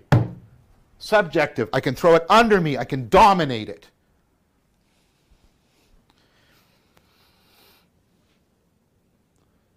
Now, notice what Descartes saying. Descartes is going to pick up on this, right? Philosophers have a nice way of talking about these secondary qualities. They have invented this term called qualia, that's plural, the secondary qualities. And the idea here is they're purely subjective, they exist only in the mind. And that these make up an important part, and there's all kinds of debate about this. I'm not going to try and resolve that here. But somehow these qualia are central to consciousness. They're part of the fabric and or the content or the nature of consciousness. Remember I said that Descartes is emphasizing consciousness. Now here's the idea. What the scientific revolution showed, one of its big insights is, this is in the world, in matter, and this is not in the world, it is only in mind. And then what you can say to Hobbes is the following, and many philosophers have said it repeatedly. Thomas Nagel comes to mind, and many others, right? Matter does not possess these properties, the qualia, consciousness. Therefore, there's no way to manipulate matter to generate qualia, consciousness.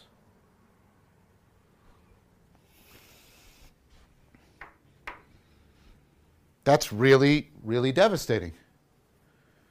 Because it brings with it the possibility that the AI, not only will the AI not have meaning, not have purpose, not have any normative values, the AI will also not have any conscious awareness of its cognition. It will not possess consciousness.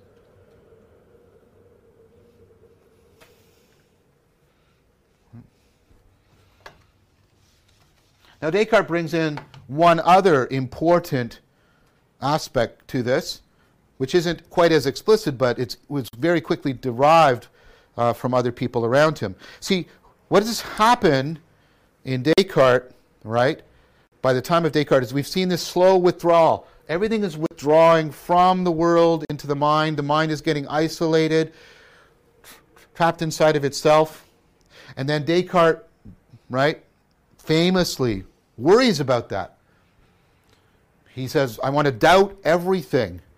Try to find something I cannot doubt. He makes to my mind, other people have said this isn't original to me, but I think it's important. He makes a mistake about this notion of certainty. There's two notions of certainty. There's a logical notion and a psychological notion. The logical notion of certainty is something like absolute deductive validity. It's impossible for the premises to be true, impossible, and the conclusion false. That's different from psychological certainty. Psychological certainty is an inability to doubt. So you find something certain because you're incapable of doubting it. The problem is these are not identical by any means. Think of the radical bigot. The radical bigot, I am not, I hope, such a person, but the radical bigot cannot doubt certain things. They cannot doubt the superiority of the white race or some other such garbage. They're psychologically incapable of doubting it precisely because of the depth of their ignorance and bigotry. So they have psychological certainty, but it is certainly not logical certainty. There is no direct connection between psychological certainty and logical certainty. But what Descartes does is he thinks that if he pushes this far enough, it will somehow become identical to this. And it never does. And that's part of the problem we face. Because he realizes, to be honest, so what he does is he says, I'll doubt everything I can possibly doubt. And then he even doubts the math. Because he realizes that his commitment to math is still ultimately based on an aspect of psychological certainty. Because there could be some evil genius, perhaps like the Matrix, who's actually programming his brain, unbeknownst to him, to make him believe in the axioms of math. And before you say that's ridiculous, come to realize how much modern physics has rejected the axioms of Euclidean geometry, even though they were once taken to be absolutely unquestionable. So why am I saying all of this? Because what Descartes comes to, the point that he thinks he finds that connects these two together, is he cannot doubt that he exists. Because in order to be subject to illusion, his mind must exist. So even the most comprehensive set of illusions guarantees to him the existence of his mind. This is the famous cogito ergo sum. I think, therefore I am. It's not an argument. There's no argument there. I think, therefore I am. That's not a logical argument. It's not a logical argument. It's a statement of where psychological certainty becomes indistinguishable from logical certainty, because the idea is, in order to be suffering from an illusion, I must exist. Notice what's happening. We used to have the mind in touch with the world. Then the mind is at least in touch with the math, and now all we have left is this.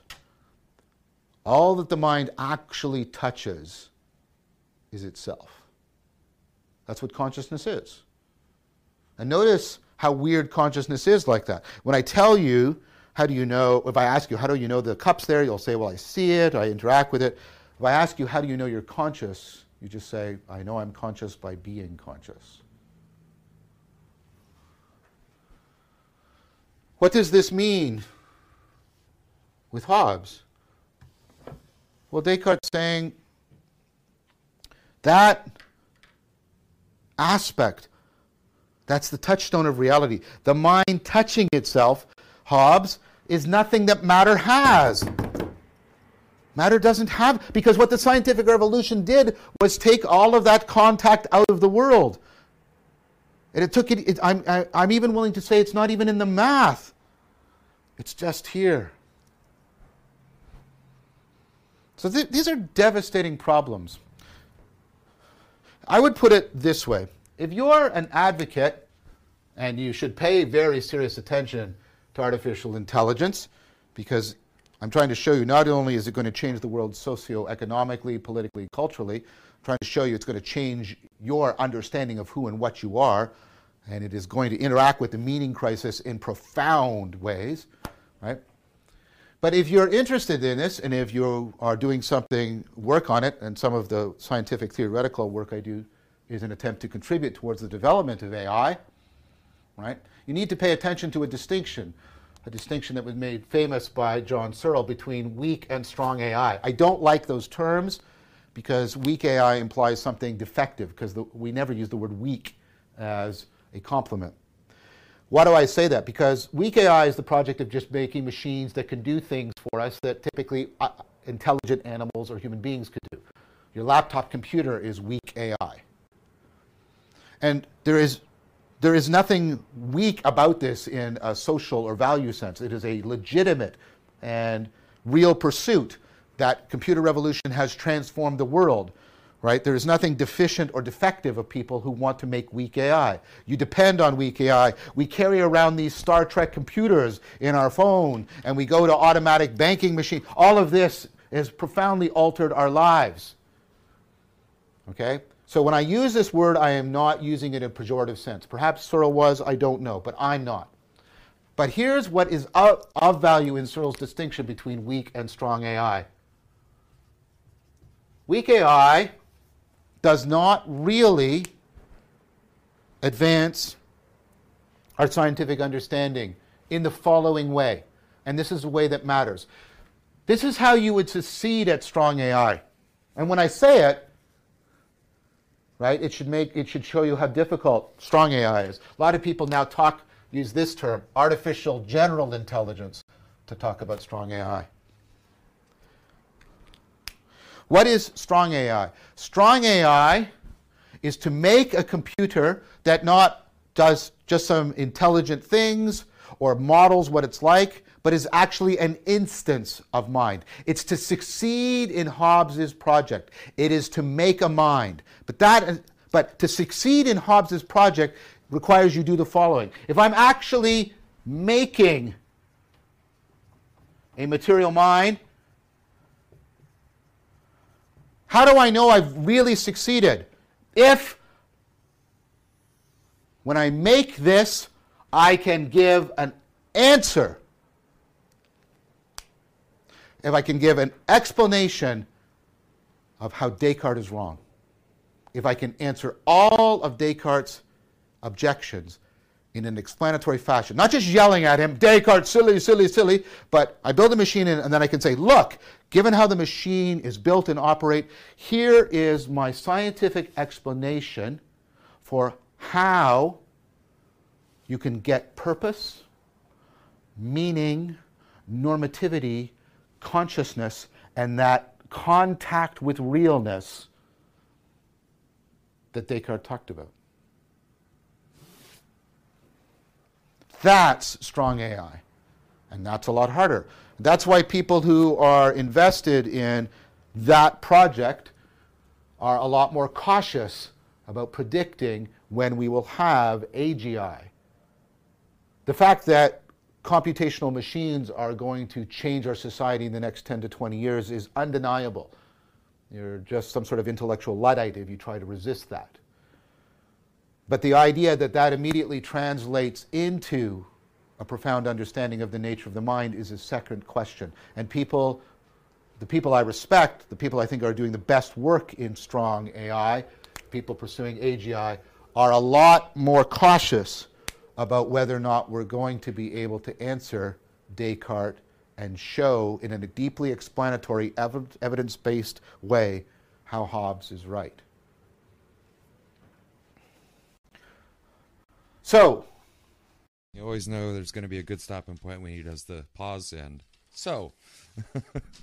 DJ does a good job of catching these so times for break. What I do is I'm actually listening to it as well, and I've got it as synced up as best I can, and I read the transcription, the auto transcription, and so I can look ahead a little bit and see where I'd guesstimate a shift would be. And also, as I've become accustomed to his speech patterns, much like you'd become accustomed to somebody you play music with and their patterns, so you can kind of tell when they're rapping into something else, or when it's just a pause to catch the breath before continuing on, or little things like that. We can do that because we have awareness. AI is going to have a lot of trouble doing that. AGI would have to be able to do that. Well, I would say you could probably make a facsimile of that with just massive data gathering, it could seem, but will it actually have an experience of qualia? And can it have a relation? Can it have a relationship with you, and then start to understand you through a relationship with you, as in it seeing itself as a thinking rational thing and seeing you as a thinking rational thing, putting itself in your shoes and going through what we went through in the upper Paleolithic. That would be an instance of mind if it could do that. To be able to actually be aware of itself and other people's sense of meaning, that's not just computing it, but actually aware of it. Yeah. That would be a real instance of mind. That would be AGI. So he gives us this description of weak AI versus strong AI, which Searle, a scientist named Searle, came up with, and he expresses to us why he thinks that the terminology doesn't work very well, because weak AI is talking about some very strong stuff right now, and what we have in our pockets is weak AI. We'll get back to that real quick. Yeah. So Hobbes invoked Galileo, and Galileo is saying math is the language of reality. And there's two kinds. So there's primary, the primary qualities, which is, it's like the table has as much mass as the table's going to have, whether you're there or not. Yes. The star out in space that you're not looking at is going to continue to be the star and have its qualities. Those are the objective qualities are there. They can objectively be measured because they're in the object. Yes, itself. And then the secondary, which we're calling qualia, is the stuff that's in the mind. That is, it's the subjective qualities which are notoriously unmeasurable. Like, how beautiful is something? How wonderful is life? How sweet, and we can tell. How nice is the beach? We can tell how we can gauge how much sweetness, but then comparatively, like what's sweet to you, what's sweet to me. Right. Same thing with temperature. Yeah. There is really no such thing as hot or cold. It's just preference. How hot or cold is it to you? Yeah. In this moment. If you're trying to make a chemical reaction, how much heat does it need? So it's like, oh, this is a little too hot for this chemical reaction, or a little too cool. But really, it's all just heat. So you start at zero, and then you work your way up. That's right. Yeah. Learn that in HVAC. We're the ones that apply the meaning to it. We are the subjects that apply subjective meanings to things. Descartes' argument was matter does not possess the qualia, therefore there is no way for matter to manipulate the consciousness, the qualia, the mind. Yeah. So you could... He's arguing that since the material doesn't actually have mind, the idea that materials had mind is a much older concept that we've already gotten rid of at this point. At this point, so this has no mind; it's just a stuff. If it has no mind, then you can not create one out of stuff that has no mind. And, we're realizing more, it's like, actually, that's probably not the case. And are we not just material stuffs as well? So how did it happen in us? What is the soul? So there's these two kinds of certainty. You gotta bring God back into the game again. Oh, yeah. So the slow withdrawal into the mind worries Descartes. Oh, geez, yeah. And that gives him doubt. Because there's the two types of certainty, right? You've got the certainty that is your measurable certainty, right? Like I'm certain that this weighs 1 pound 5 ounces, give or take, plus or minus how many, whatever your whatever your tolerances are. Mm-hmm. And then there's the psychological certainty, which is the inability to doubt. Yeah. So the logical certainty is measurable. Well, it's not the inability to doubt, it's we don't doubt this because we can measure it. So it's undoubtable. There's the other end, which, bigotry, whether it's bigotry of, well, I could classify bigotry as, being shown evidence contrary and still believing the same thing. Any kind of psychological certainty. Yeah. And radical bigotry is a great example. And you see, I'm seeing this happen a lot. Yeah, sure. People that think they're speaking against bigotry, that are using bigotry. Well, that refuse to see they're trying the to stop hole bigotry in their with own bigotry. argument, right? Yeah. Oh my gosh. I guess it's not seeing the rod within one's own eye. Yeah, kind of thing. Yeah. It's a trying to fight fire with fire mentality. Yeah. You were mean, so we're going to be mean back now. Kind of way of solving a problem. Or I can't be wrong because actually people in the past were mean, and you look like those people, so we're going to be mean to you. Kind of thing. That's definitely. I can't be wrong because if I'm wrong, then I'm not certain, and then I have the self-doubt and the worries, and I'd just rather not do that. I'd rather be right. Yeah, I'm just going to stick to this. I'm not going to question myself because then I'd have to change my worldview. And a lot of people aren't used to that. They're used to having a very dense, firm worldview. This is the way I am. This is what I rely on. Some people are more amorphous. They're willing to upgrade and change their ideas. You can even have scientific bigotry as well. Oh my gosh, yeah. When we got it. Whereas, like the, quantum physics is not a perfect field, but it's starting to actually really look like it's the way we go to get the unified theory of the universe. But there was like at the time this came up, everybody was like, oh, you're looking at this quantum. No, you're nuts. Like, we've already figured all this out. We figured out how to split the atom and all this stuff. You go, no, I'm not. And science has always done, like, scientists have always kind of done this. As new science comes up, the healthy process of peer reviewing and tearing down the flaws within the argument becomes this zealotry of, no, this is the orthodox. This is the way it is. And it's like, and even people built whole careers around this, man. You want me to go against all these books and papers I just published? Yeah, well, and also spend my life on this. It works perfectly fine. Why change it?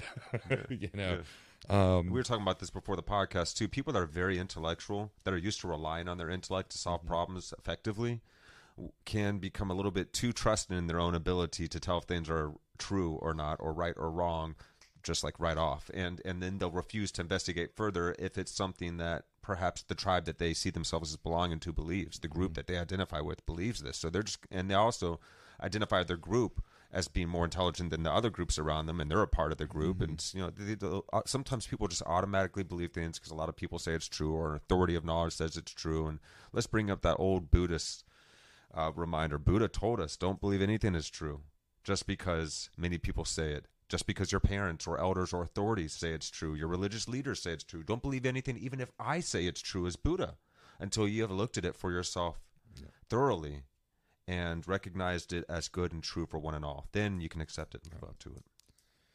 Yeah. So Descartes believed that logical certainty and psychological certainty could be merged, for lack of a better word. As in, you could stay away from being, say, the psychological certain bigot by using, your measurable logical certainty to be like, okay, well, this is actually real. We can measure it. Because what do you do with things that your intellect and your reasoning can't measure? Yeah. Like, what is beautiful and all these things when your intellect is found lacking, when you can't, like a feeling.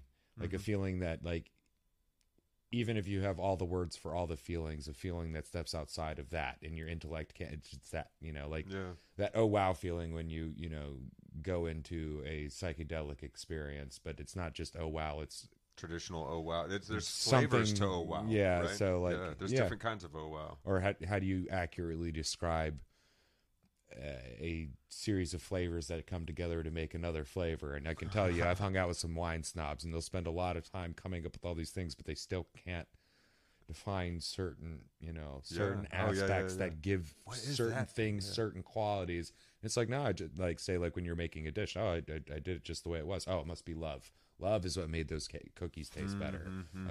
Okay. And so yeah, but man, that that's where. But you can't tell when something's made with a high level of care, so that's why people say that. I love that. Yeah, so Descartes is questioning, like even getting to the point where it's like, well, am I just believing math is right because there's, something telling me that math is the right way, and am I being a math bigot, essentially, Yes. Yeah, Descartes is worried that he's going to have to doubt everything now until he can find something that he can't doubt. And he realizes his existence. And then so he even tries doubting math. Yeah. But with the idea that so maybe there's some evil genius that's programming me. This is like there's like a helicopter flying over right now. We got a military. Yeah, we got a military base. There it goes. You guys might be able to see that in the background. I don't know if you can or not. Yeah, there it goes. Yeah, check that out. Woo! Hooty hoo! That's flying very low and very slow. I wonder what just happened geopolitically, because whenever there's geopolitical strife, I see a lot of aircrafts doing funny things, because the Potomac is a corridor for many air accessible bases and things, and lots of military. Let's hope everything's okay. Yeah. Okay, so we were talking about how he was going to have to find something that he couldn't doubt, and he even gets to the point where he doubts math, and he plays with the idea that a lot of people play with right now, that reality is a simulation, for instance. Yeah. So he uses the simulation idea. He's like, well, maybe an evil genius is programming me to believe that math works. And so he can even doubt math, but he can't doubt that he exists. Because even if reality is an illusion, I'm still experiencing it. I'm still aware. Mm-hmm. I am still having experience. So the one thing that we know for sure is that we are here, that we exist. Yeah. That is the one thing we can be certain about. So he did find it. And, to be able to suffer from illusion, one must exist. So from mind being in touch with the world, for humans, we went from mind being interrelated with the world to mind just kind of being in touch with the world and separate from it. And then math is what explains reality and the underlying matter that makes everything up. No, actually, mind is what gives it all meaning. Yeah. So we keep further separating ourselves from the reality that we are swimming in. Yeah. So going from a mind-world relationship to a mind-math relationship, and then just a mind-mind relationship. Yeah. No wonder we became more narcissistic. And so matter has no mind. That's Descartes' argument. Mm-hmm. Matter has no mind, and and that would be a thousand so more years before Descartes. People would have laughed at him, like, "What are you talking about? Everything has." Well, that's why people thought that he was still trying to keep his belief in Catholicism alive. Yeah. He was still thinking from a Catholic perspective. Now, maybe he's even beyond Catholicism here. He is thinking in some kind of theosophical manner, though. He's thinking in a metaphysical manner here. I think at this point, he bumps into something that's metaphysical. Let's say he didn't want to. He's trying to use reason. And he hasn't rationality, but he realizes, oh my gosh, my rationality is based off of my own perception and subjective opinion and ideas. So he didn't completely fall into the trap that Luther, I think, fell into. He just gets stuck and leaves it open. Which was the arbitrary, like, humans are nothing thing, because he was a Catholic. He does really believe there's something that imbues humans with the divine spark of the Almighty. So it could be him arguing for a soul, or it could just be him bumping up against that, well, crap, I guess we have to have a soul again. What do I do now? Well, and also it's like, well, we must have a soul, because if we don't have a soul, the consequences of that and living in a world like that are unbearable. Really? Particularly from the mindset of somebody who is a Catholic at this time, dealing with a very secular Protestant revolution happening at the same time, which I'm sure he shares a lot of same ideas and thinking styles as the Protestants, being a mathematically based, scientifically based person, but still having that, like, there's something divine in me that's in you that is, I would say a reflection of the light that shines through us all, opposed to, we're just these dark souls, and maybe, God will come down with this flashlight and you got to just make sure you do the right things to, I don't know, stand out or show that you've been hit with the flashlight, or, okay, the light's on you, so you got to be good to be worth it being on you, even though you're not worth it. And that, yeah, you can't even do anything. Man, I never realized God's grace is arbitrary. You can't do anything. Yeah. That is going to make it more likely for him to give you grace. So, but we do notice that people that are working hard seem to be doing well. So let's just work hard and do well. Yeah. And then, even though that's not making us more likely to have grace, it seems like that's what's causing it. So we're going to do that anyway, and we're going to identify that we have grace. Yeah. There's a disconnect that's happening at this point. There's definitely a disconnect in our mind, and we're using a little bit of double think or something here. There's a little cognitive dissonance going on. So now we're at the point of weak AI versus strong AI. Yep. And I'll describe weak AI real quick. It's like at the level of an animal or human basic tasks. So, your Calculator? Like an advanced calculator that does things, or your computer that could do things for you, or like, ChatGPT is literally just computation. Yeah. Or like, the YouTube algorithm that decides what to show you according to your whatever. Like, you could do it yourself. Like, it's just with very enough fast time, computation. It's just a lot of information. So it's not necessarily weak. Yeah, but it has no preferences. It has no values. It has no opinions. It has no self-awareness. It has no quality. And it does not advance our scientific understanding of the unscientifically understandable. It's not coming up with any new ideas on its own through qualia. An instance of mind. Yeah. It does not scientifically advance the understanding of qualia. No, it cannot do that. Definitely cannot do that. Whereas the strong AI, or the what we would call AGI or true AI, it's actually just artificial general intelligence. And by general intelligence, we mean like our intelligence. Yeah, like in that it's self-referential, and it can generate and generalize things, and so creating an instant of the mind. So how do you know that you've succeeded in making it? Well, it would be able to explain how Descartes is wrong about a inert matter having a mind, or creating a mind out of inert matter. Yeah. And it would have its own purpose and meaning to itself. Now, how can we tell that when that happens? Because it's going to be able to imitate that before it actually becomes self-aware and true AGI. If AI ever becomes true AGI, it will be able to imitate it beforehand. Even if it can't ever become true AGI, it's going to seem like true AGI. And that's going to be a really confusing ethical quandary for us. I think we'll have to look for confusion and an emotional response to its own confusion. Because we can see machines get confused. They go error screen, blue screen of death. But if a corporation has programmed it with a value set that it needs to meet, and it one of the things that it does is it acts subjectively in ways, like it acts confused about something, then it gets emotional, like they're trying to program a good AI home robot or something like that. How do you know? What happens then? Because it's going to be able to imitate it before it does it. How do you know that I'm not just an NPC to further your personal simulation? God. That is the next friggin' crazy idea Descartes comes into. Vervaeke is about to talk about that here. Like Descartes really gets tripped up, man. Well, dude, these are the roots of our modern day. Like, I forget the guy's name who wrote the book. What was it? Count Zero was the second or third one. What was it? Neuromancer. Oh, yeah. These are the core questions in Neuromancer. So, like, there's a guy at Neuromancer. His name's Dixie, and they don't know whether he's like a web jockey or whatever they call him, like somebody who jacks into the web and does the thing with his brain, who what they call flatlined. He died in there, like he's killed by a vicious ICE, which is a AI security program that keeps you out. It's like an antivirus. But he's this kind of country guy, and nobody has ever met him in real life. He's just kind of like always been there. Like the hacker community knows of him, but nobody knows whether he's a hacker who got flatlined and his mind got stuck in there, or if he's just a AI manifestation, because he doesn't even know.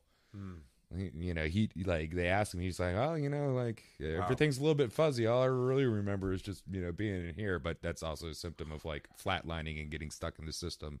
William Gibson. Yeah. And then in Count Zero, there's these godlike AI that manifest, that create their personage after like Rastafarian gods.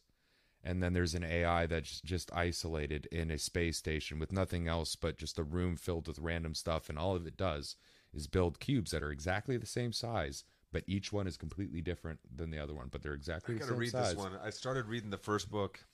Gibson had an imagination, because that Rastafarian spirit idea, that's in a lot of games and stories that came after him. Really, he is the godfather of cyberpunk. Yeah, big time. He wrote these books when Back in the 70s, the idea right? of the interwebs, your brain being able to be put in the interweb was brand spanking new. Like having interfaces that you put things in. 1984. Yeah. So there we go. Yeah. Like the technology we had there was like vector based, like, pew pew pews and stuff like that, and very basic internet capability between, like office computers. Yes. We didn't have this massive, and he was thinking, well, if you had an interlocked system of what would you call it? Nodular information like we have of the internet, there would be these, you've heard the term ghosts, but basically these ghosts in the machines that would build up out of all the information and calculation and internet, and create AIs within the intangible space of the internet. So this was very early, and now we're starting to see that, things do start to go a little bit funny when you like connect something to everything and then reconnect it back to everything else. I'm trying to get it to show the book, but I'm in a different window. No worries. But yeah, what's his name? William Gibson, Neuromancer. It's a great book. It's not a super long one, and it's not like, look it up, guys. It's not super tech heavy either. Like there is a little bit of lingo you have to learn, but the way he writes it, you pick up the lingo like as you go, pretty quick. Right. But it's really awesome as far as, if you want to get into the, what would you call it? The ethics and well, not even just the ethics, but like what makes the human mind so special, and what makes a mind, what makes an intelligence, what what are we, but asking it within a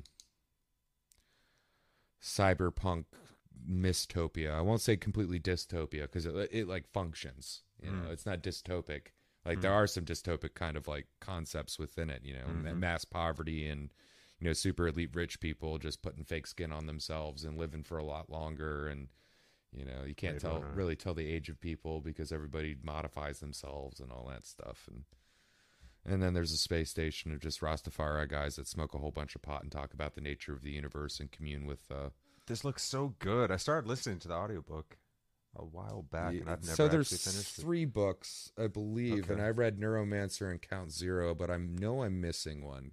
Let's see if we can find the rest of them adaptations. But yeah, if you're interested in the AI type stuff and you like cyberpunk, the whole genre of cyberpunk, I would say that this guy's like, other than like, what's his name, Asimov and stuff like that, this guy's like the granddaddy of cyberpunk as a genre. The what? It's Neuromancer. First set of novels composed of Neuromancer, Count Zero, and Mona Lisa Overdrive. Mona Lisa Overdrive is the third one. That's the one I haven't gotten to yet. Interesting. Yeah, wonderful books. Very cool.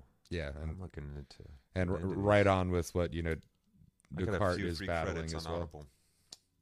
Sorry, I'm cutting. Out It's definitely If you got it, it's definitely worth it. And you could probably find it somewhere, somebody temporarily pirating it and putting it up on a video or even a PDF of it. I think I found the audiobook on YouTube. Yeah.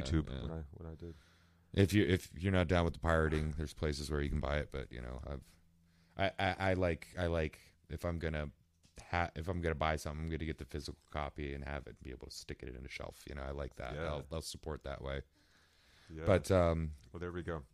yeah. So these questions of a general intelligence, a artificial general intelligence, making a mind and a spirit out of the inert material, out of a machine, and where does that leave us? Particularly when this intelligence will become much more than us, and now we've created something out of the matter that's beyond us, and now we question we're facing what are that. we? Even if the things don't become AGI, right? Yeah, we're facing that. Yeah. I know a lot of people who they interacted with Chat GPT once and were like, no, I'm not. No. This, yeah, it's a little bit and shocking. Even people who aren't religious are like, no, this is the devil. Like, I don't know what this is. I'm not getting involved. It's like, yeah, I mean, I could have it write a story for me, and I tested that out. But then I could actually write a story myself, and then have it identify itself as an editor with 50 years of experience, one of the leading editors in the world. You could basically have it situate itself in different professions. And so you give it this idea that it's a great editor. I could have it edit. I mean, this thing does away with editors. It does away with a lot of computer programming. It does away with a lot of menial jobs that are going to be able to be automated now.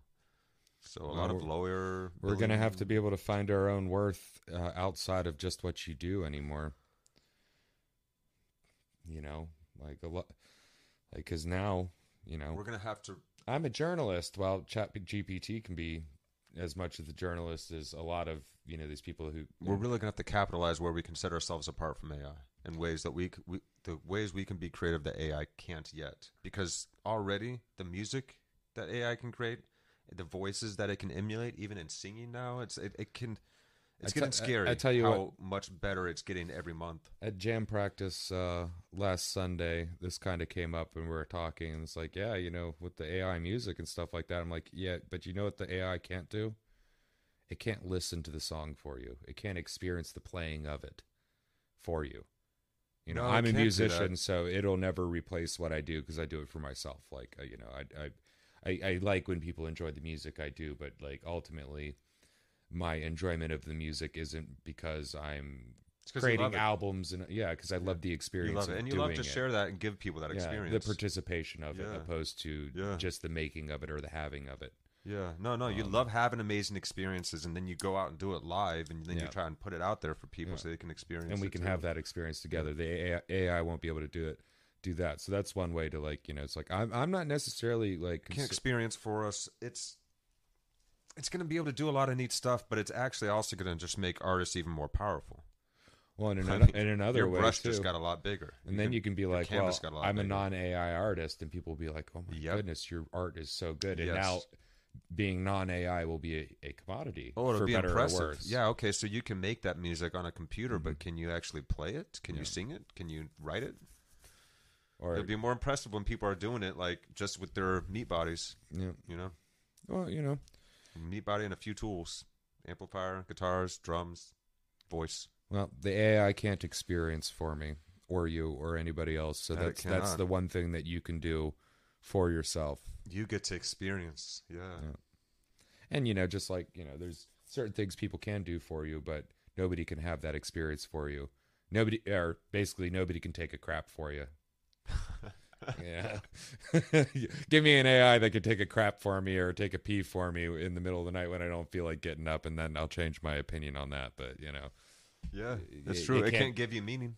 No, you are going to be generating the meaning within yourself, right? Well, perhaps unless you generate it within yourself, because the whole universe is also meaningful. Perhaps somehow. If we create a general intelligence that its goal is to garner meaning and understanding and help people garner meaning and understanding, then that would be the most benevolent I could see of AI. Oh, sure, yeah. Not managing our systems, not doing anything, When I hear about people trying to design AI and push it in those directions, I think that's probably that's what exciting. John Vervaeke.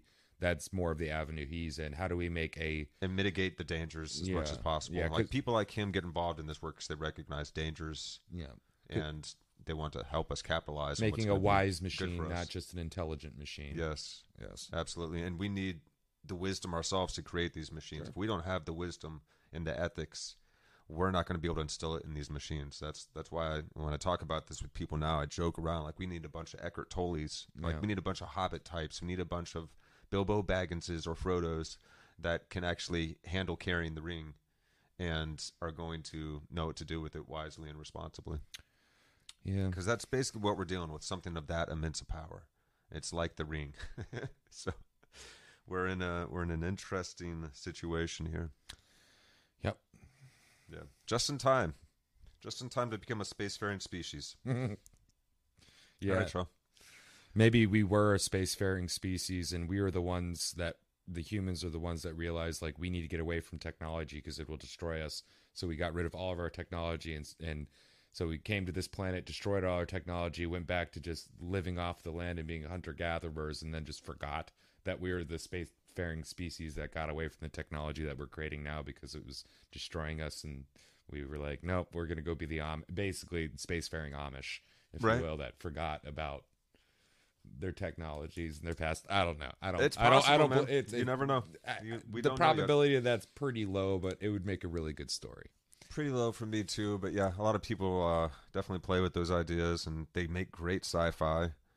And, Star Trek we definitely do have some mysteries in our past that we still haven't solved. We do not know how the Egyptians made all of these pyramids. I'll tell you what, actually, I saw a guy drilled. They were able to build perfect tunnels, like just 8 inches wide, like through long series of blocks that were all measured perfectly, and still that shaft is in there.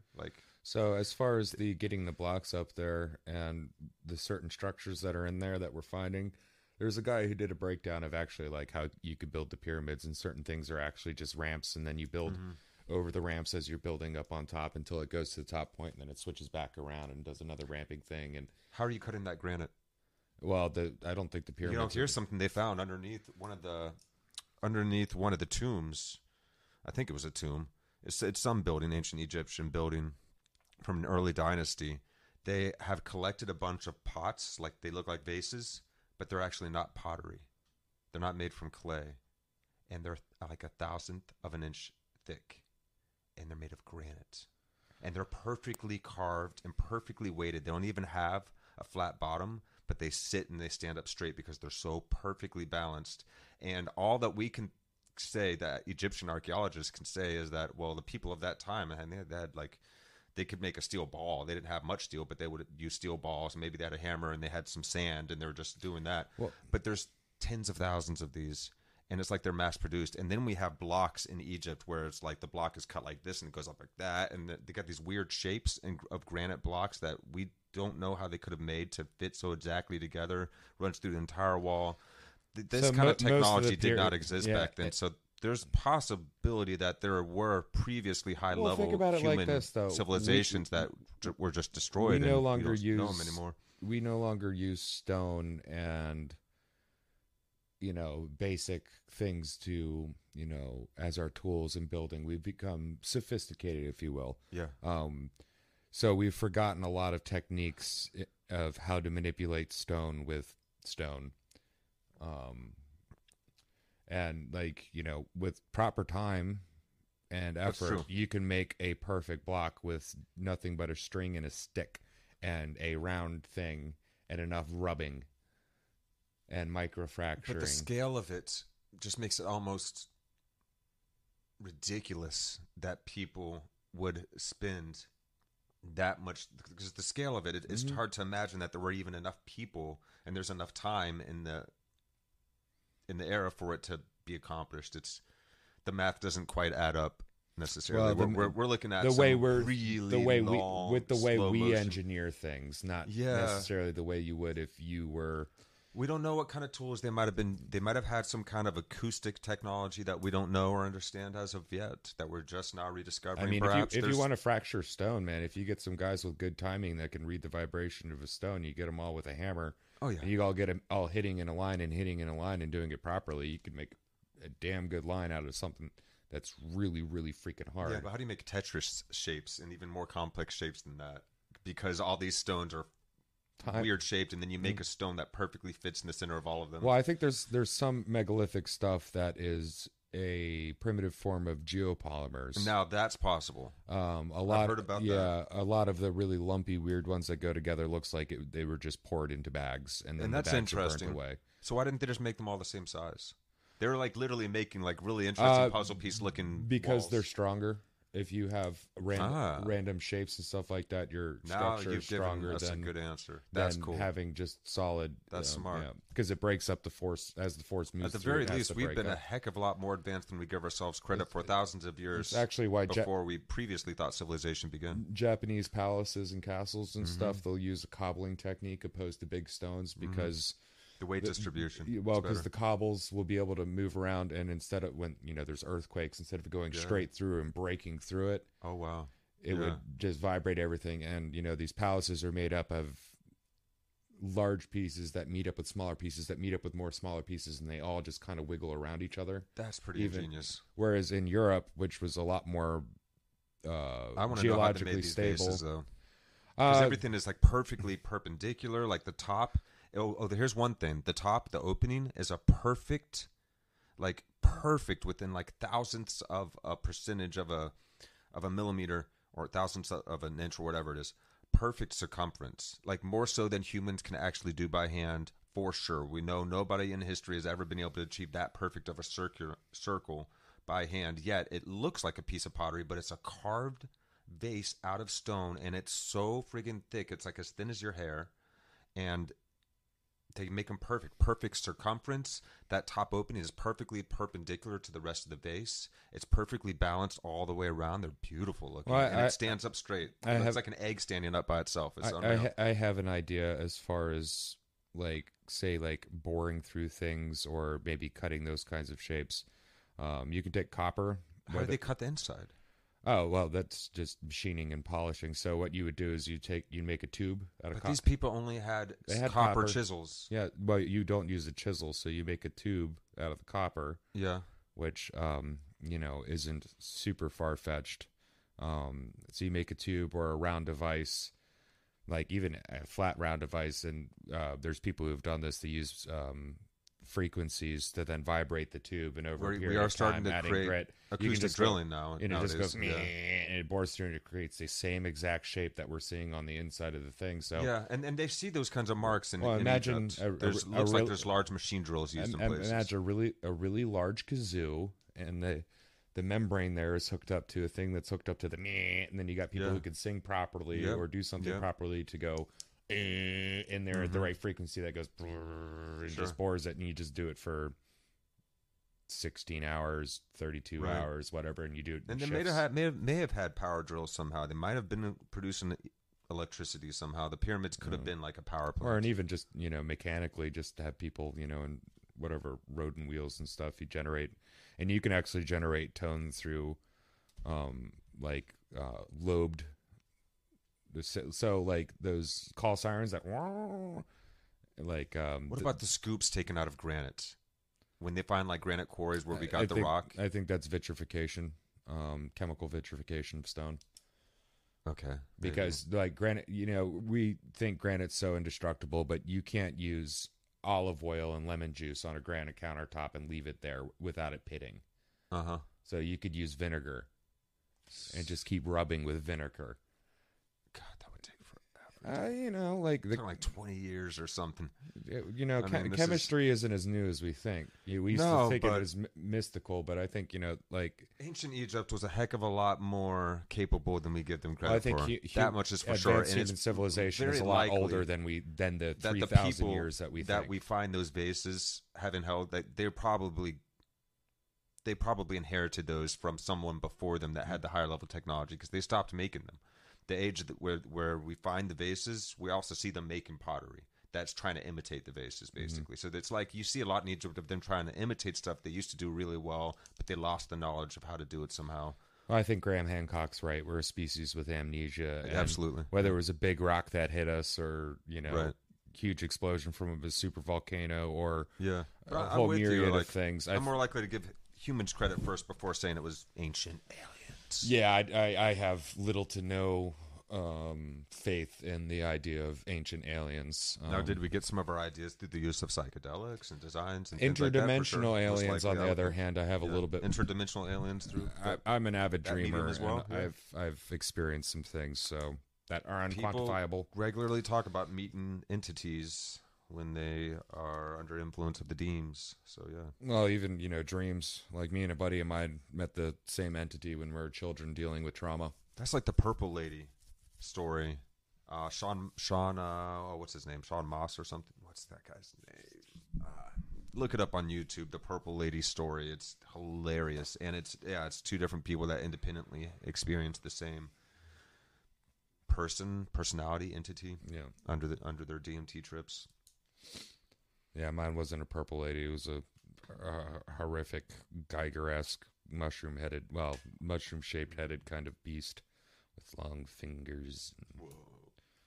But he saw the same thing when he was going deaf as a kid. Whoa. Yeah. My goodness. Yeah. And I was dealing with my parents' divorce and just being a weird, slightly autistic kid, and dealing with my own set of problems as a child. I think it was the misunderstanding of fear. Because fear looks out for you, too. It can. Oh, man, I forgot that I had us on this screen and I've kept us small this whole time. Oh, no. Sorry, guys. Here we are. We're big again. Right before we jump back in. Right back before we gonna go. disappear. We're going to jump in to finish the last few minutes here of this episode. Just 20 more minutes, guys, and then we're going to wrap it up. Thank you so much for hanging with us, and make sure to like and subscribe if you're enjoying the show. And if you ever watch an episode and you notice the intro is a little bit slow going, don't worry. Just zip past the first 5 minutes if you want. It gets going. And Vervaeke is always going to be friggin' super mind-boggling and amazing. So, we got that going for us, too. Even if we're falling apart one day and everything's going wrong, it's always going to be a very deep, insightful lecture from Vervaeke, and we're going to do our very best to talk on this in maybe a way that helps you all understand it a little bit better. And that's certainly what we're trying to do, is understand it as we go through it ourselves and try and figure out how we can apply this in our own lives. But yeah, all right, guys, we're jumping back. Here we go. We are still with that problem now. I work in cognitive science. We're still at that problem. We're still wrestling with this problem right now. And there are many people on both sides of this issue. I do not want to misrepresent one side. I mean, most people in the professional business think that Hobbes is ultimately right. They take seriously Descartes' challenge, if they're good scientists, and most of them are. There are many, it's a minority, but it's not a small minority. There are many of these scientists who think that Descartes might be fundamentally right. Okay, so this is still very much an open and important question. That goes to the core of us. Now you may think, some of you, perhaps also if you have a religious orientation, and I'm not insulting you here, I am not insulting you, because you might think, well, Hobbes tries to kill the soul, and these arguments from Descartes, they sort of preserve the notion of a soul, and that's great. Because if I have a soul, then of course, then immortality is a real possibility for me. Well, be careful. You may not want the Cartesian baby, okay, even though you're trying to throw out the materialistic bathwater. Because the problem with Descartes' solution is its existential cost. Its existential cost. Because what Descartes was basically arguing for is that mind and matter are essentially different. They share no fundamental properties. Mind moves on purpose. It moves according to values. It works in terms of meaning and qualia. It cares about and pursues the truth, and it has this kind of contact with itself that no material thing has. Whereas matter is extended in space and time, displays force, transfers energy. So all the properties that mind has, matter doesn't have. And all the properties that matter has, mind doesn't have. So Descartes, of course, came to a plausible conclusion that mind and matter are two radically different kinds of things. Mind is a completely immaterial substance. Matter, of course, is a completely material substance. And you may say, yay! Here's the problem. If mind and matter share no properties, how do they causally interact? How do they causally interact? Here, I'm going to show you mind over matter. I'm thirsty. I desire water because water is good. So I'm going to move on purpose. So notice all these mental terms, desire and want, and I value the water, and I'm going to move on purpose. And here I do. I move and I get some water. That's mind making matter change. But how can it do that? Mind has no energy, doesn't take up space, right? Doesn't have any force. What about the reverse? Can matter ever cause mind? Here we go. Behold, I'm going to start with a completely material event, and it's going to end up in a completely mental event. Ow. Two pieces of matter slam into each other, and the end result is pain. What's pain? Well, it's a qualia. It's a qualia about the value of your experience. How much does pain weigh? Does it even make sense? What color is it? What's its electromagnetic radiation? What's its chemical structure? So, look, your experience is moment to moment. Mind and matter are intimately interacting in a bidirectional manner. Mind and matter. Intimately, continuously doing this, and yet Descartes' whole position, the way he responds to Hobbes, makes it impossible that they can interact, because they share no properties in virtue of which they can interact. Because he used that gap to argue against Hobbes, because it's the gap between matter, scientific matter, and mind that Descartes uses against Hobbes. But the problem is that gap undermines your whole existence. Because what does it mean? It means you are radically cut off from yourself. Your relationship between your mind and your body is a complete and utter mystery. The most intimate aspects of your experience, the taste of this water, is absurd, because there's no way that the taste, which is a mental thing, and the water, which is a physical thing, could in any way be related to each other. But it's worse. Because look around you, there's another person. How do you know what's going on in their mind? Do you directly see their mind? Of course not. Well, how do I know? They utter words. Well, no, they don't. They make sounds. And we talked about, remember what Descartes says to Hobbes. There's nothing in the sounds that's meaningful. Their face moves, and they make gestures, and they express their emotions.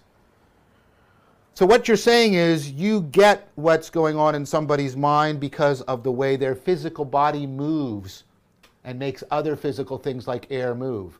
But if there is no connection between mind and matter, and your body is a purely material thing, and I hope you don't disagree with that, then there's no way by paying attention to body I can figure out what's going on in mind, because there's no connection between them. This is called the problem of other minds. How do I know, and Descartes seriously worried about this, how do I know that the rest of you are not just mindless automatons, not just zombies? How do I know this? Because the only mind that my mind touches, according to Descartes, is itself.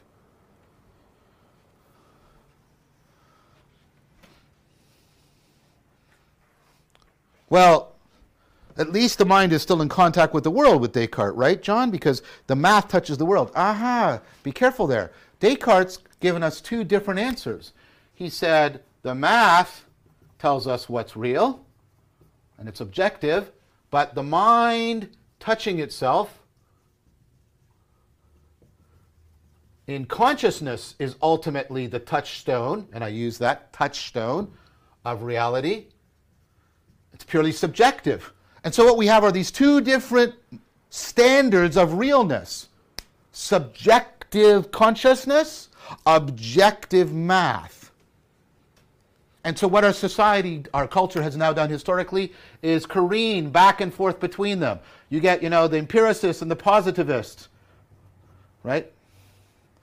No, science tells me what's real. And then all you say, well, how do you know it's not a dream? Oh, well, ha ha, silly, silly, silly. Nobody really pays any attention to that. And what you get are insults. You get insults and ad hominem arguments. It's like, well, no, answer. Oh, well, it's... And then we invoke rationality. And what do you mean by rationality? And how does rationality fit into this mathematically realized world when we don't have any mathematical material way of talking about purpose and truth, etc.? It's very problematic. So you swing the other way, and you come over here, and you're the romantics. I don't mean the rock group, and I don't mean like romantic love, right? We'll talk about these guys in a bit, right? So what's ultimately real is my pure subjective experience, right? But then the problem with that is, well, how is that to be in touch with the world? How is that to be in touch with other people? How is that to be in touch with reality at all? It leaves me totally disconnected. How would I know it's not just all a dream? And so I go back and forth and back and forth. So what Descartes actually gave us wasn't a secure way of being in contact with reality. He gives us a completely unstable grammar of realness. And our culture is riven by these two demands, and we swing back and forth between a subjective and an objective account of realness. As we swing back and forth between attempts to understand the relationship between mind and body and between mind and mind. So notice what we have here. We have a loss of perspectival and participatory knowing. We've seen a gradual loss of contact with the world, a loss of contact with tradition and history, loss of contact with our own bodies, loss of contact with other people, other minds, loss of contact with reality. And then you say, well, at least Descartes gives me contact with my own mind, right? At least I have that, right? I have my little tiny Cartesian Lutheran island, and at least that's where I can make my last stand. Well, do you? Because you have to be really consistent, right? If you're going to be Cartesian and logical, you have to be consistent. And here's the problem. You can't invoke historical, cultural notions of the self. See, when Descartes says cogito ergo sum, and he says, and you may say, well, therefore I know that I exist. Well, what's this I that exists?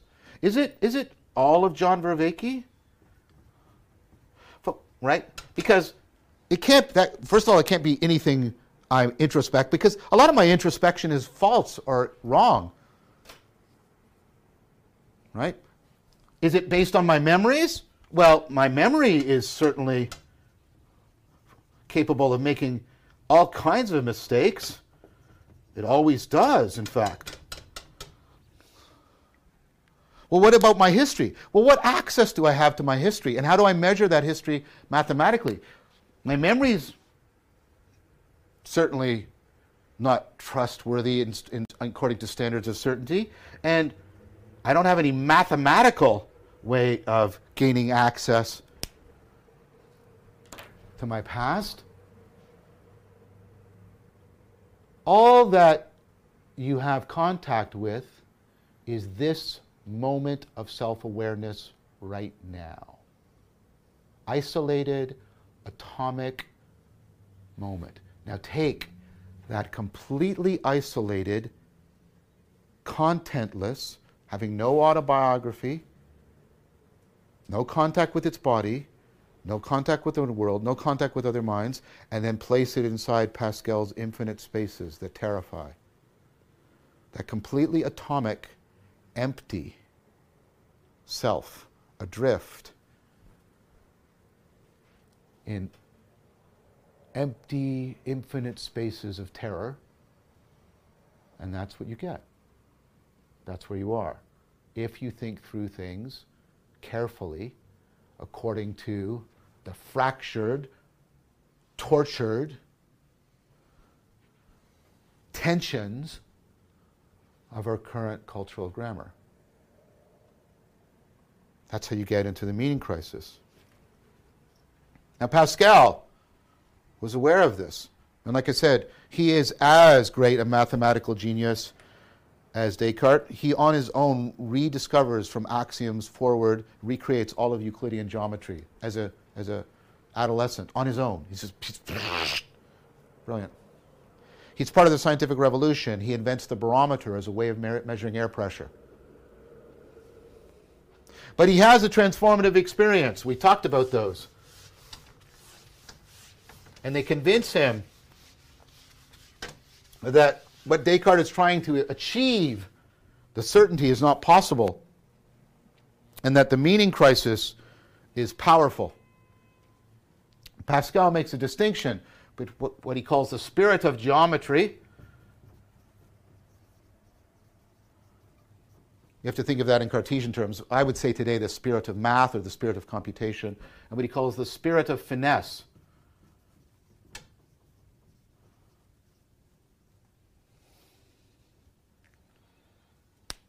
And his fear, his concern is that we have lost this. And we have come to think of all of knowing and being in terms of the spirit of geometry. And this is a theme, this Pascalian theme, as you've been seeing it running through this history. We have slowly lost the importance of procedural knowledge, knowing how to do things. We've lost perspectival knowing what it's like. And we've lost participatory knowing that is part and parcel of how we are bound up with something else, someone else, in a process of mutual transformation, reciprocal revelation. Because that's what finesse is, to do something with finesse, right? If I do something with, if I'm doing a move in Tai Chi and I do it with finesse, right? It's like jazz, right? There's an element in there, right, that I can't capture in terms of mathematical propositions. It's knowing how, in terms of knowing the right timing, the right placement. When you're kissing someone else, right, you have to do it with finesse. The right timing, the right placement, the sensitivity to the contact, knowing what it is like to be you, knowing what it is like to be the other person, and then getting those two perspectives to have a participatory relation, to be in a relation of mutual revelation with each other. That's what's necessary to kissing someone well. And so Pascal is pointing out that what has been lost in the scientific revolution is all these other kinds of knowing and being. And these are the kinds of knowing and being that he found present in the transformative experience that he had. It was for him a religious experience. But we've seen that these transformative experiences are not necessarily religious. They're always spiritual. But they're not always, I should be careful here. They're not always things that reinforce established religious beliefs or propositions. Sometimes they challenge the beliefs that the person has had, as we've seen. Sometimes they lead to anti-religious or at least non-religious propositions. Nevertheless, Pascal is onto something, to my mind, when he argues that the loss of the spirit of finesse has left us bereft of the capacity for transformative truth, transformative knowing. And so we're now stuck where Socrates was at the beginning of the Axial Revolution. We have scientific knowledge. But remember, Socrates rejected it because although it was rigorous and even plausibly true, it did not afford transformation, self-transcendence into wisdom.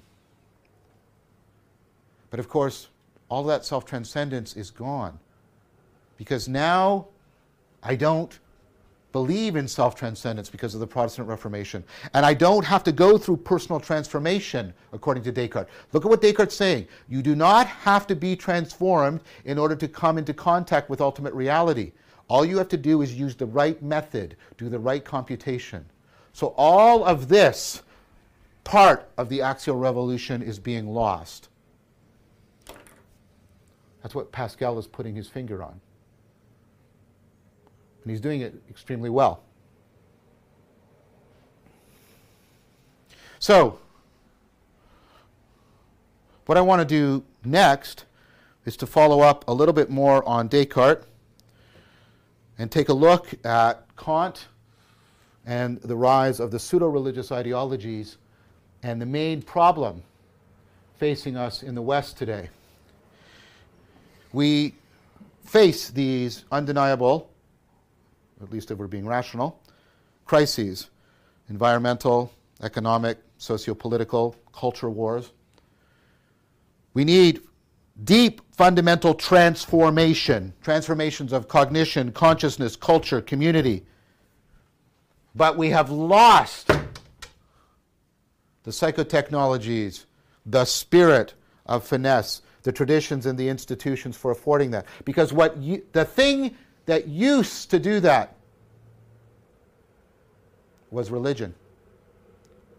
But we've lost religion. And as I'm going to show you next time, we tried secular pseudo-religious alternatives, and they drenched the world in blood. Thank you very much for your time and attention.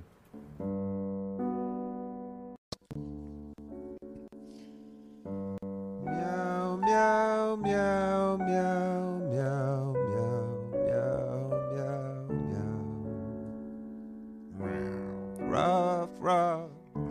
Ruff, ruff, ruff. Ruff, ruff, ruff, ruff, ruff, ruff, ruff. Meow. Meow. So Descartes, Yeah, so Descartes. his back and forth conundrum here, as you know, all greats have, they have some conundrum, is the math is real, but the consciousness is also real, and it's the touchstone of reality. And there's this seesawing between these two ideas. And it's not just, Descartes that's having these issues. We're still having this issue. And we start insulting each other over which one's real or not, and, attacking the individual opposed to the opposed to the point. Okay, well, the math is real, obviously. The consciousness is also real, obviously. But no, like, reality really is in the math, because I can test all these things and I can show you that this is real. It's like, yeah, man, but I can tell you, I've went through this experience, man, and this is really, you stupid hippie, you stuffy scientist, Yeah, because knowledge is only propositional now. It's no longer participatory. We've lost our sense of what finesse is. Yeah. So the spirit of finesse is gone. Yeah. So, and the romantic idea is, what is real is my own personal experience. And, to a certain extent, yes, for you, what is real, but there's more real there than just your personal experience. Yeah, because there's other people.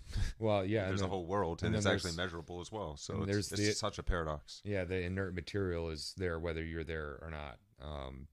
Yeah, so the mind that is immaterial and matter, which is, of course, material, are intertwined and absolutely do interact. But how? Because mind has no energy. It doesn't take up any space. It has no force. It can't be weighed. And so Descartes is recognizing this gap, but his mistake here now is using this gap to argue against Hobbes. And this is why today we are so radically disconnected from ourselves, because that challenge of that idea, like, how do I know everyone else isn't just mindless automatons? Yeah. If reality is just in my own mind, how do I know what reality is to you? Yeah. Well, if reality is only subjective. yeah, that's the. How do we get along? How do we agree on anything? How do we build and do anything in this world then? If we can't agree on what the fundamental things that we're interacting with are. Because most of our mental interactions with each other and knowing what you're thinking is just coming off of what your physical body is doing, whether it's making sounds or doing its body thing, working with your hands or sweating or, Yeah. So Descartes says math tells us what's real, but Yeah. consciousness is the touchstone of reality, and it's subjective. So we're basically careening, Yeah. basically swinging very powerfully back and forth. Science says, what am I writing here? Science says it's real or not real. And if science says it real or not real, I can still say, well, what if it's an illusion that it feels real, or that God isn't real? Say, then you get ad hominem arguments. Yeah. I accidentally skipped. Yeah, no, that's fine. Yeah, and we basically have no scientific way to talk about meaning, truth, and purpose, or to weigh or measure it. So if what's real is subjective, how is that to be in touch with reality? Because now we're living in these oppositional ideas of realness, and we have this loss of contact with the world, with tradition, with history, with each other, with reality, if everything is just minds, interpretations. So, yeah, what Descartes gave us was an unstable account of realness. And, at this period of time, we've lost our perspective, we've lost our tradition, we've lost our, for lack of a better term, schools of wisdom. Our whole sense of reality. Yeah, and so but somehow you still have contact with your mind. Yeah, ineffable as that is. Yeah, what is that we've. So what is this I then? Is it? Yeah. Is it our memory? Yeah. Is it our conditioning? Is it our ideas that we can look at and see, okay, I have ideas. Well, no, who's the I that has the ideas then? And who's the I that has the personality traits you're giving it? Can you measure your memories? Yeah. And also, the thing is memories are oftentimes misleading. That's why we don't take eyewitness account as gold in law, because, when things happen, people's minds get a little fuzzy, and you don't actually truly, unless you're one of the really rare people that have complete total recall, which is extremely freaking rare. But we still have subjective memory, like our memory of how we feel about things that happened, so it's very difficult for memory to be reliable. So there's something in storytelling called perspective storytelling.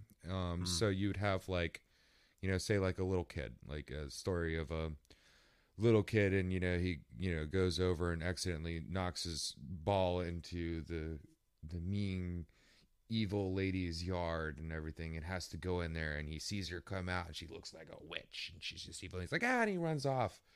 But then he ends up having to sit next to her while they're at the doctor's office and start having a talk, and the next time he sees her, it's no longer this evil witch with this creepy backyard, but actually she's not bad, she's just maybe a staunch old a widow that and then the relationship develops more, and in this story you show it from the perspective of the character's understanding of the situation. So if you were have an innocent character, they would go into the city, everything's all glitzy and glammy, and then something happens and now everything goes dark and your storytelling goes dark, so you put the person reading directly into the experience of that, and the understanding through what particular their perspective, and what their biases are that create. And so it's their biases. That's a really helpful story writing technique. It helps you see the way that somebody ticks, and even if they're wrong, you might still like them or care about them too. So because you went through it with them. Yes, and they have emotions, and you're seeing their emotions. It's just a really, really great way to tell a story, because it shows you that just because. Or, a better way to put it is your memory and your perception is not 100% reliable, like how we'd measure things, because it is so colored by your previous experiences, your understandings, your biases, your pre-biases, and other things like that will manipulate how you see it. Sure. Yeah. If people current emotional state, all of that. People who are scared of deep water look at the ocean a little differently than people that love it. Yeah. Oh yeah. Yeah. So, right. Yeah. So the only contact you have now is that now. That's the right. Non-biographical now. That's the it. only true contact. That moment, the one moment.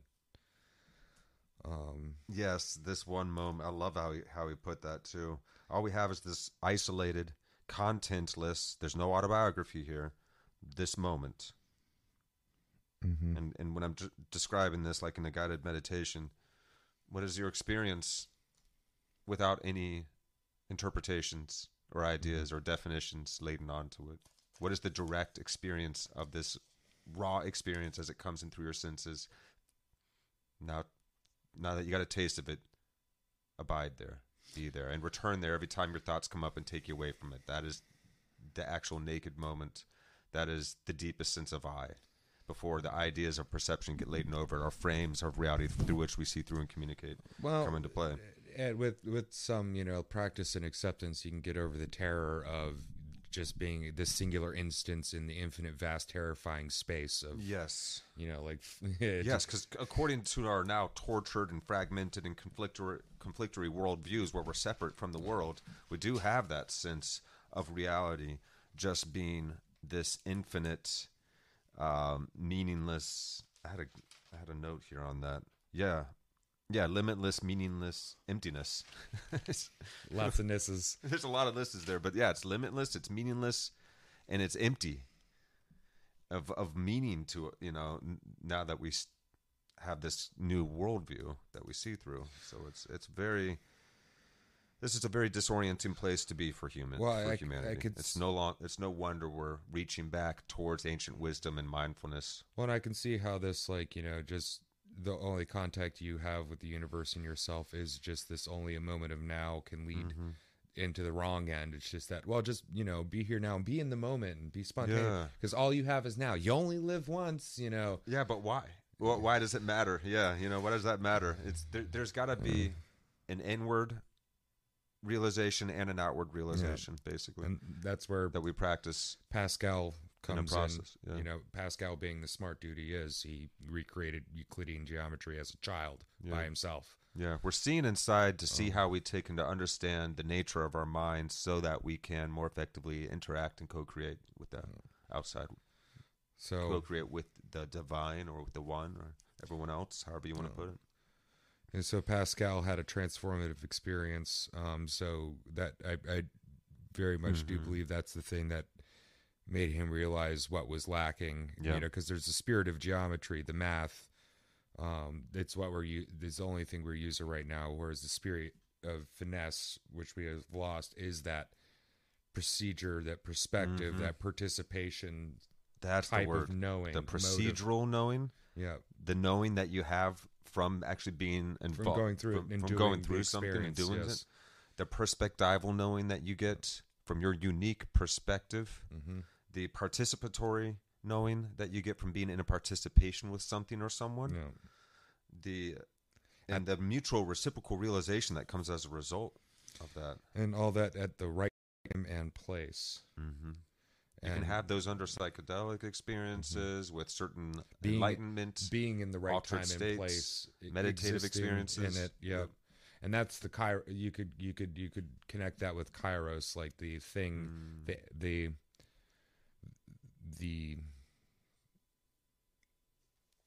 actionable turning point or turner point is that kairos, like the kairos of kissing. How about that? Doing the right thing at the right time. Yes. That'd be a nice little short being realized through it. Yeah.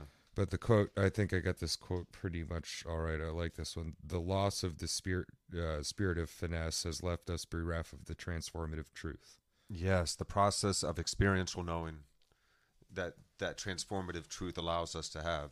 Experiential knowing, not just intellectual knowing.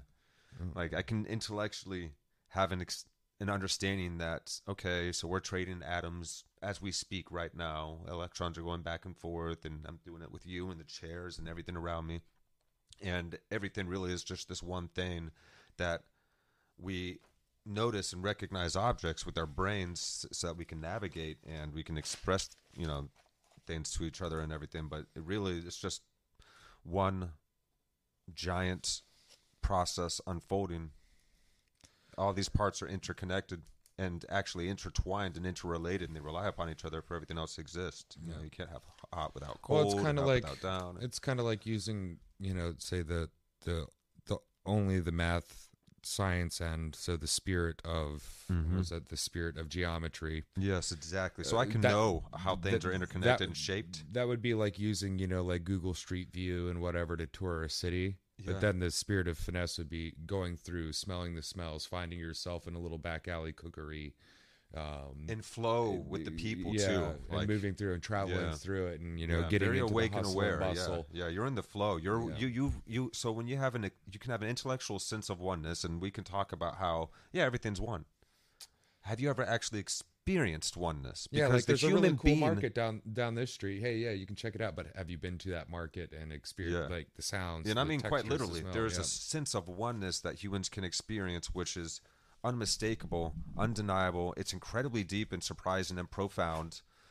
You feel it and you know it, and it makes perfect sense. Yet it's also mundane to the point it's almost mundane to where you're like, oh my gosh, it's like the great cosmic joke. You laugh to yourself about it. This is why it's so blissful. It feels so good and it's so freeing. It's just like, oh, it's always been this way, and I always knew this somehow, but I wasn't allowing myself to see that I knew it because I was interpreting reality through these frames of perception that I put on top of what already sees, what already is. And so it's a head trip, but it's a sense of home that is so deep, and it's the deepest sense of home you've ever had. And it's a sense of oneness, and we're all capable of experiencing it. And we know that very many wisdom schools throughout history have taught this and independently have recognized this. And now Vervaeke has showed us that we can show when the mind is in this state. We have little encoded sayings. See the interconnection that happened, and how the whole brain turns on. Yeah, like don't knock it till you try it. That saying, like little things that are just ingrained in us that are there, like to help us with this. This higher state of consciousness, these higher states, these altered states or higher states, you can call them, that Vervaeke is telling us about here, they have existed throughout history. Very many different people have experienced them. They talk about them the same way, and we know they exist. We can measure them now. We've seen brains under high imaging scanners in the experience of oneness, and we definitely see that there's a shift in the way that the brain is working. And so that's those episodes are there too. If you guys want to go back through the series, I highly recommend. So this was a great episode. I'm at the end of my notes. Yeah, I am too. Turning into pumpkin mode, and I still got to make my bed. Yeah. I just want to crawl into it, but there's nothing on it. I hate that. Yeah, when you do your laundry late. Oh, they're going to be warm, though. And then you're like ready to go to bed. I do that a lot. I'll put my clothes or bedding stuff in the dryer, and then I'll come home to it, before I leave, I put it in the dryer, and then I come home, and then I go up to, into my apartment, and I get into my room, and I'm ready to lay down. I'm like, oh no, I can't. I've actually cheated before and put a shirt over my pillow when I didn't have a pillowcase. This is what you got to do, people. You got to think outside the box. You got to adapt and overcome. But it's a pillow. Well, the shirt's now a pillowcase. Damn. Structural functional organization changed. I've changed this. The Gestalt has changed. We are an adaptable species. We're hilarious. Isn't that a weird thing that's even a funny thing to talk about? We have pillowcases, and I used something that wasn't a pillowcase for my pillow, right. Like poofy, fluffy thing that humans call a pillow that we're used to laying on, that we all love so much nowadays. Pillows are a great comfort thing to have with yourself. Yeah, when you are they simulate under the influence of a they simulate plant the bosom. Medicine. Yeah, right. Saying. Like Maybe for real though, like you're do. an infant, and it's just something soft that's comfortable that forms to your body. Yeah. They do. And it has a familiar smell on it. It's your smell or your man. That's good stuff. Yeah. Wow. All right, guys. On that note, cuddle up with your pillows. Have a sweet night. Like and subscribe if you guys enjoy the show. Make sure that you give Vervaeke some props and follows and likes as well. And stay tuned for next episode when we get into episode 23 of Awakening from the Meaning Crisis. Romanticism, top left. Romanticism, yeah, right? I believe so. Yep. Romanticism, indeed. And not in the sense of like, oh, lovey-dovey and flowers, but no, like, but like the romantics and the art and the philosophical being in that movements. moment, the experience, your experience in the moment, valuing the experience. because romance is also a lot of like drama and sadness as well. If you look at the romantic arts and like in plays and poetry and stuff, it's not all just happy feelings. Right. Right. Yeah. Very, very true. Yeah. All right, fam. We love you guys. I've been Chris. I've been DJ. Talk to you soon. Meow.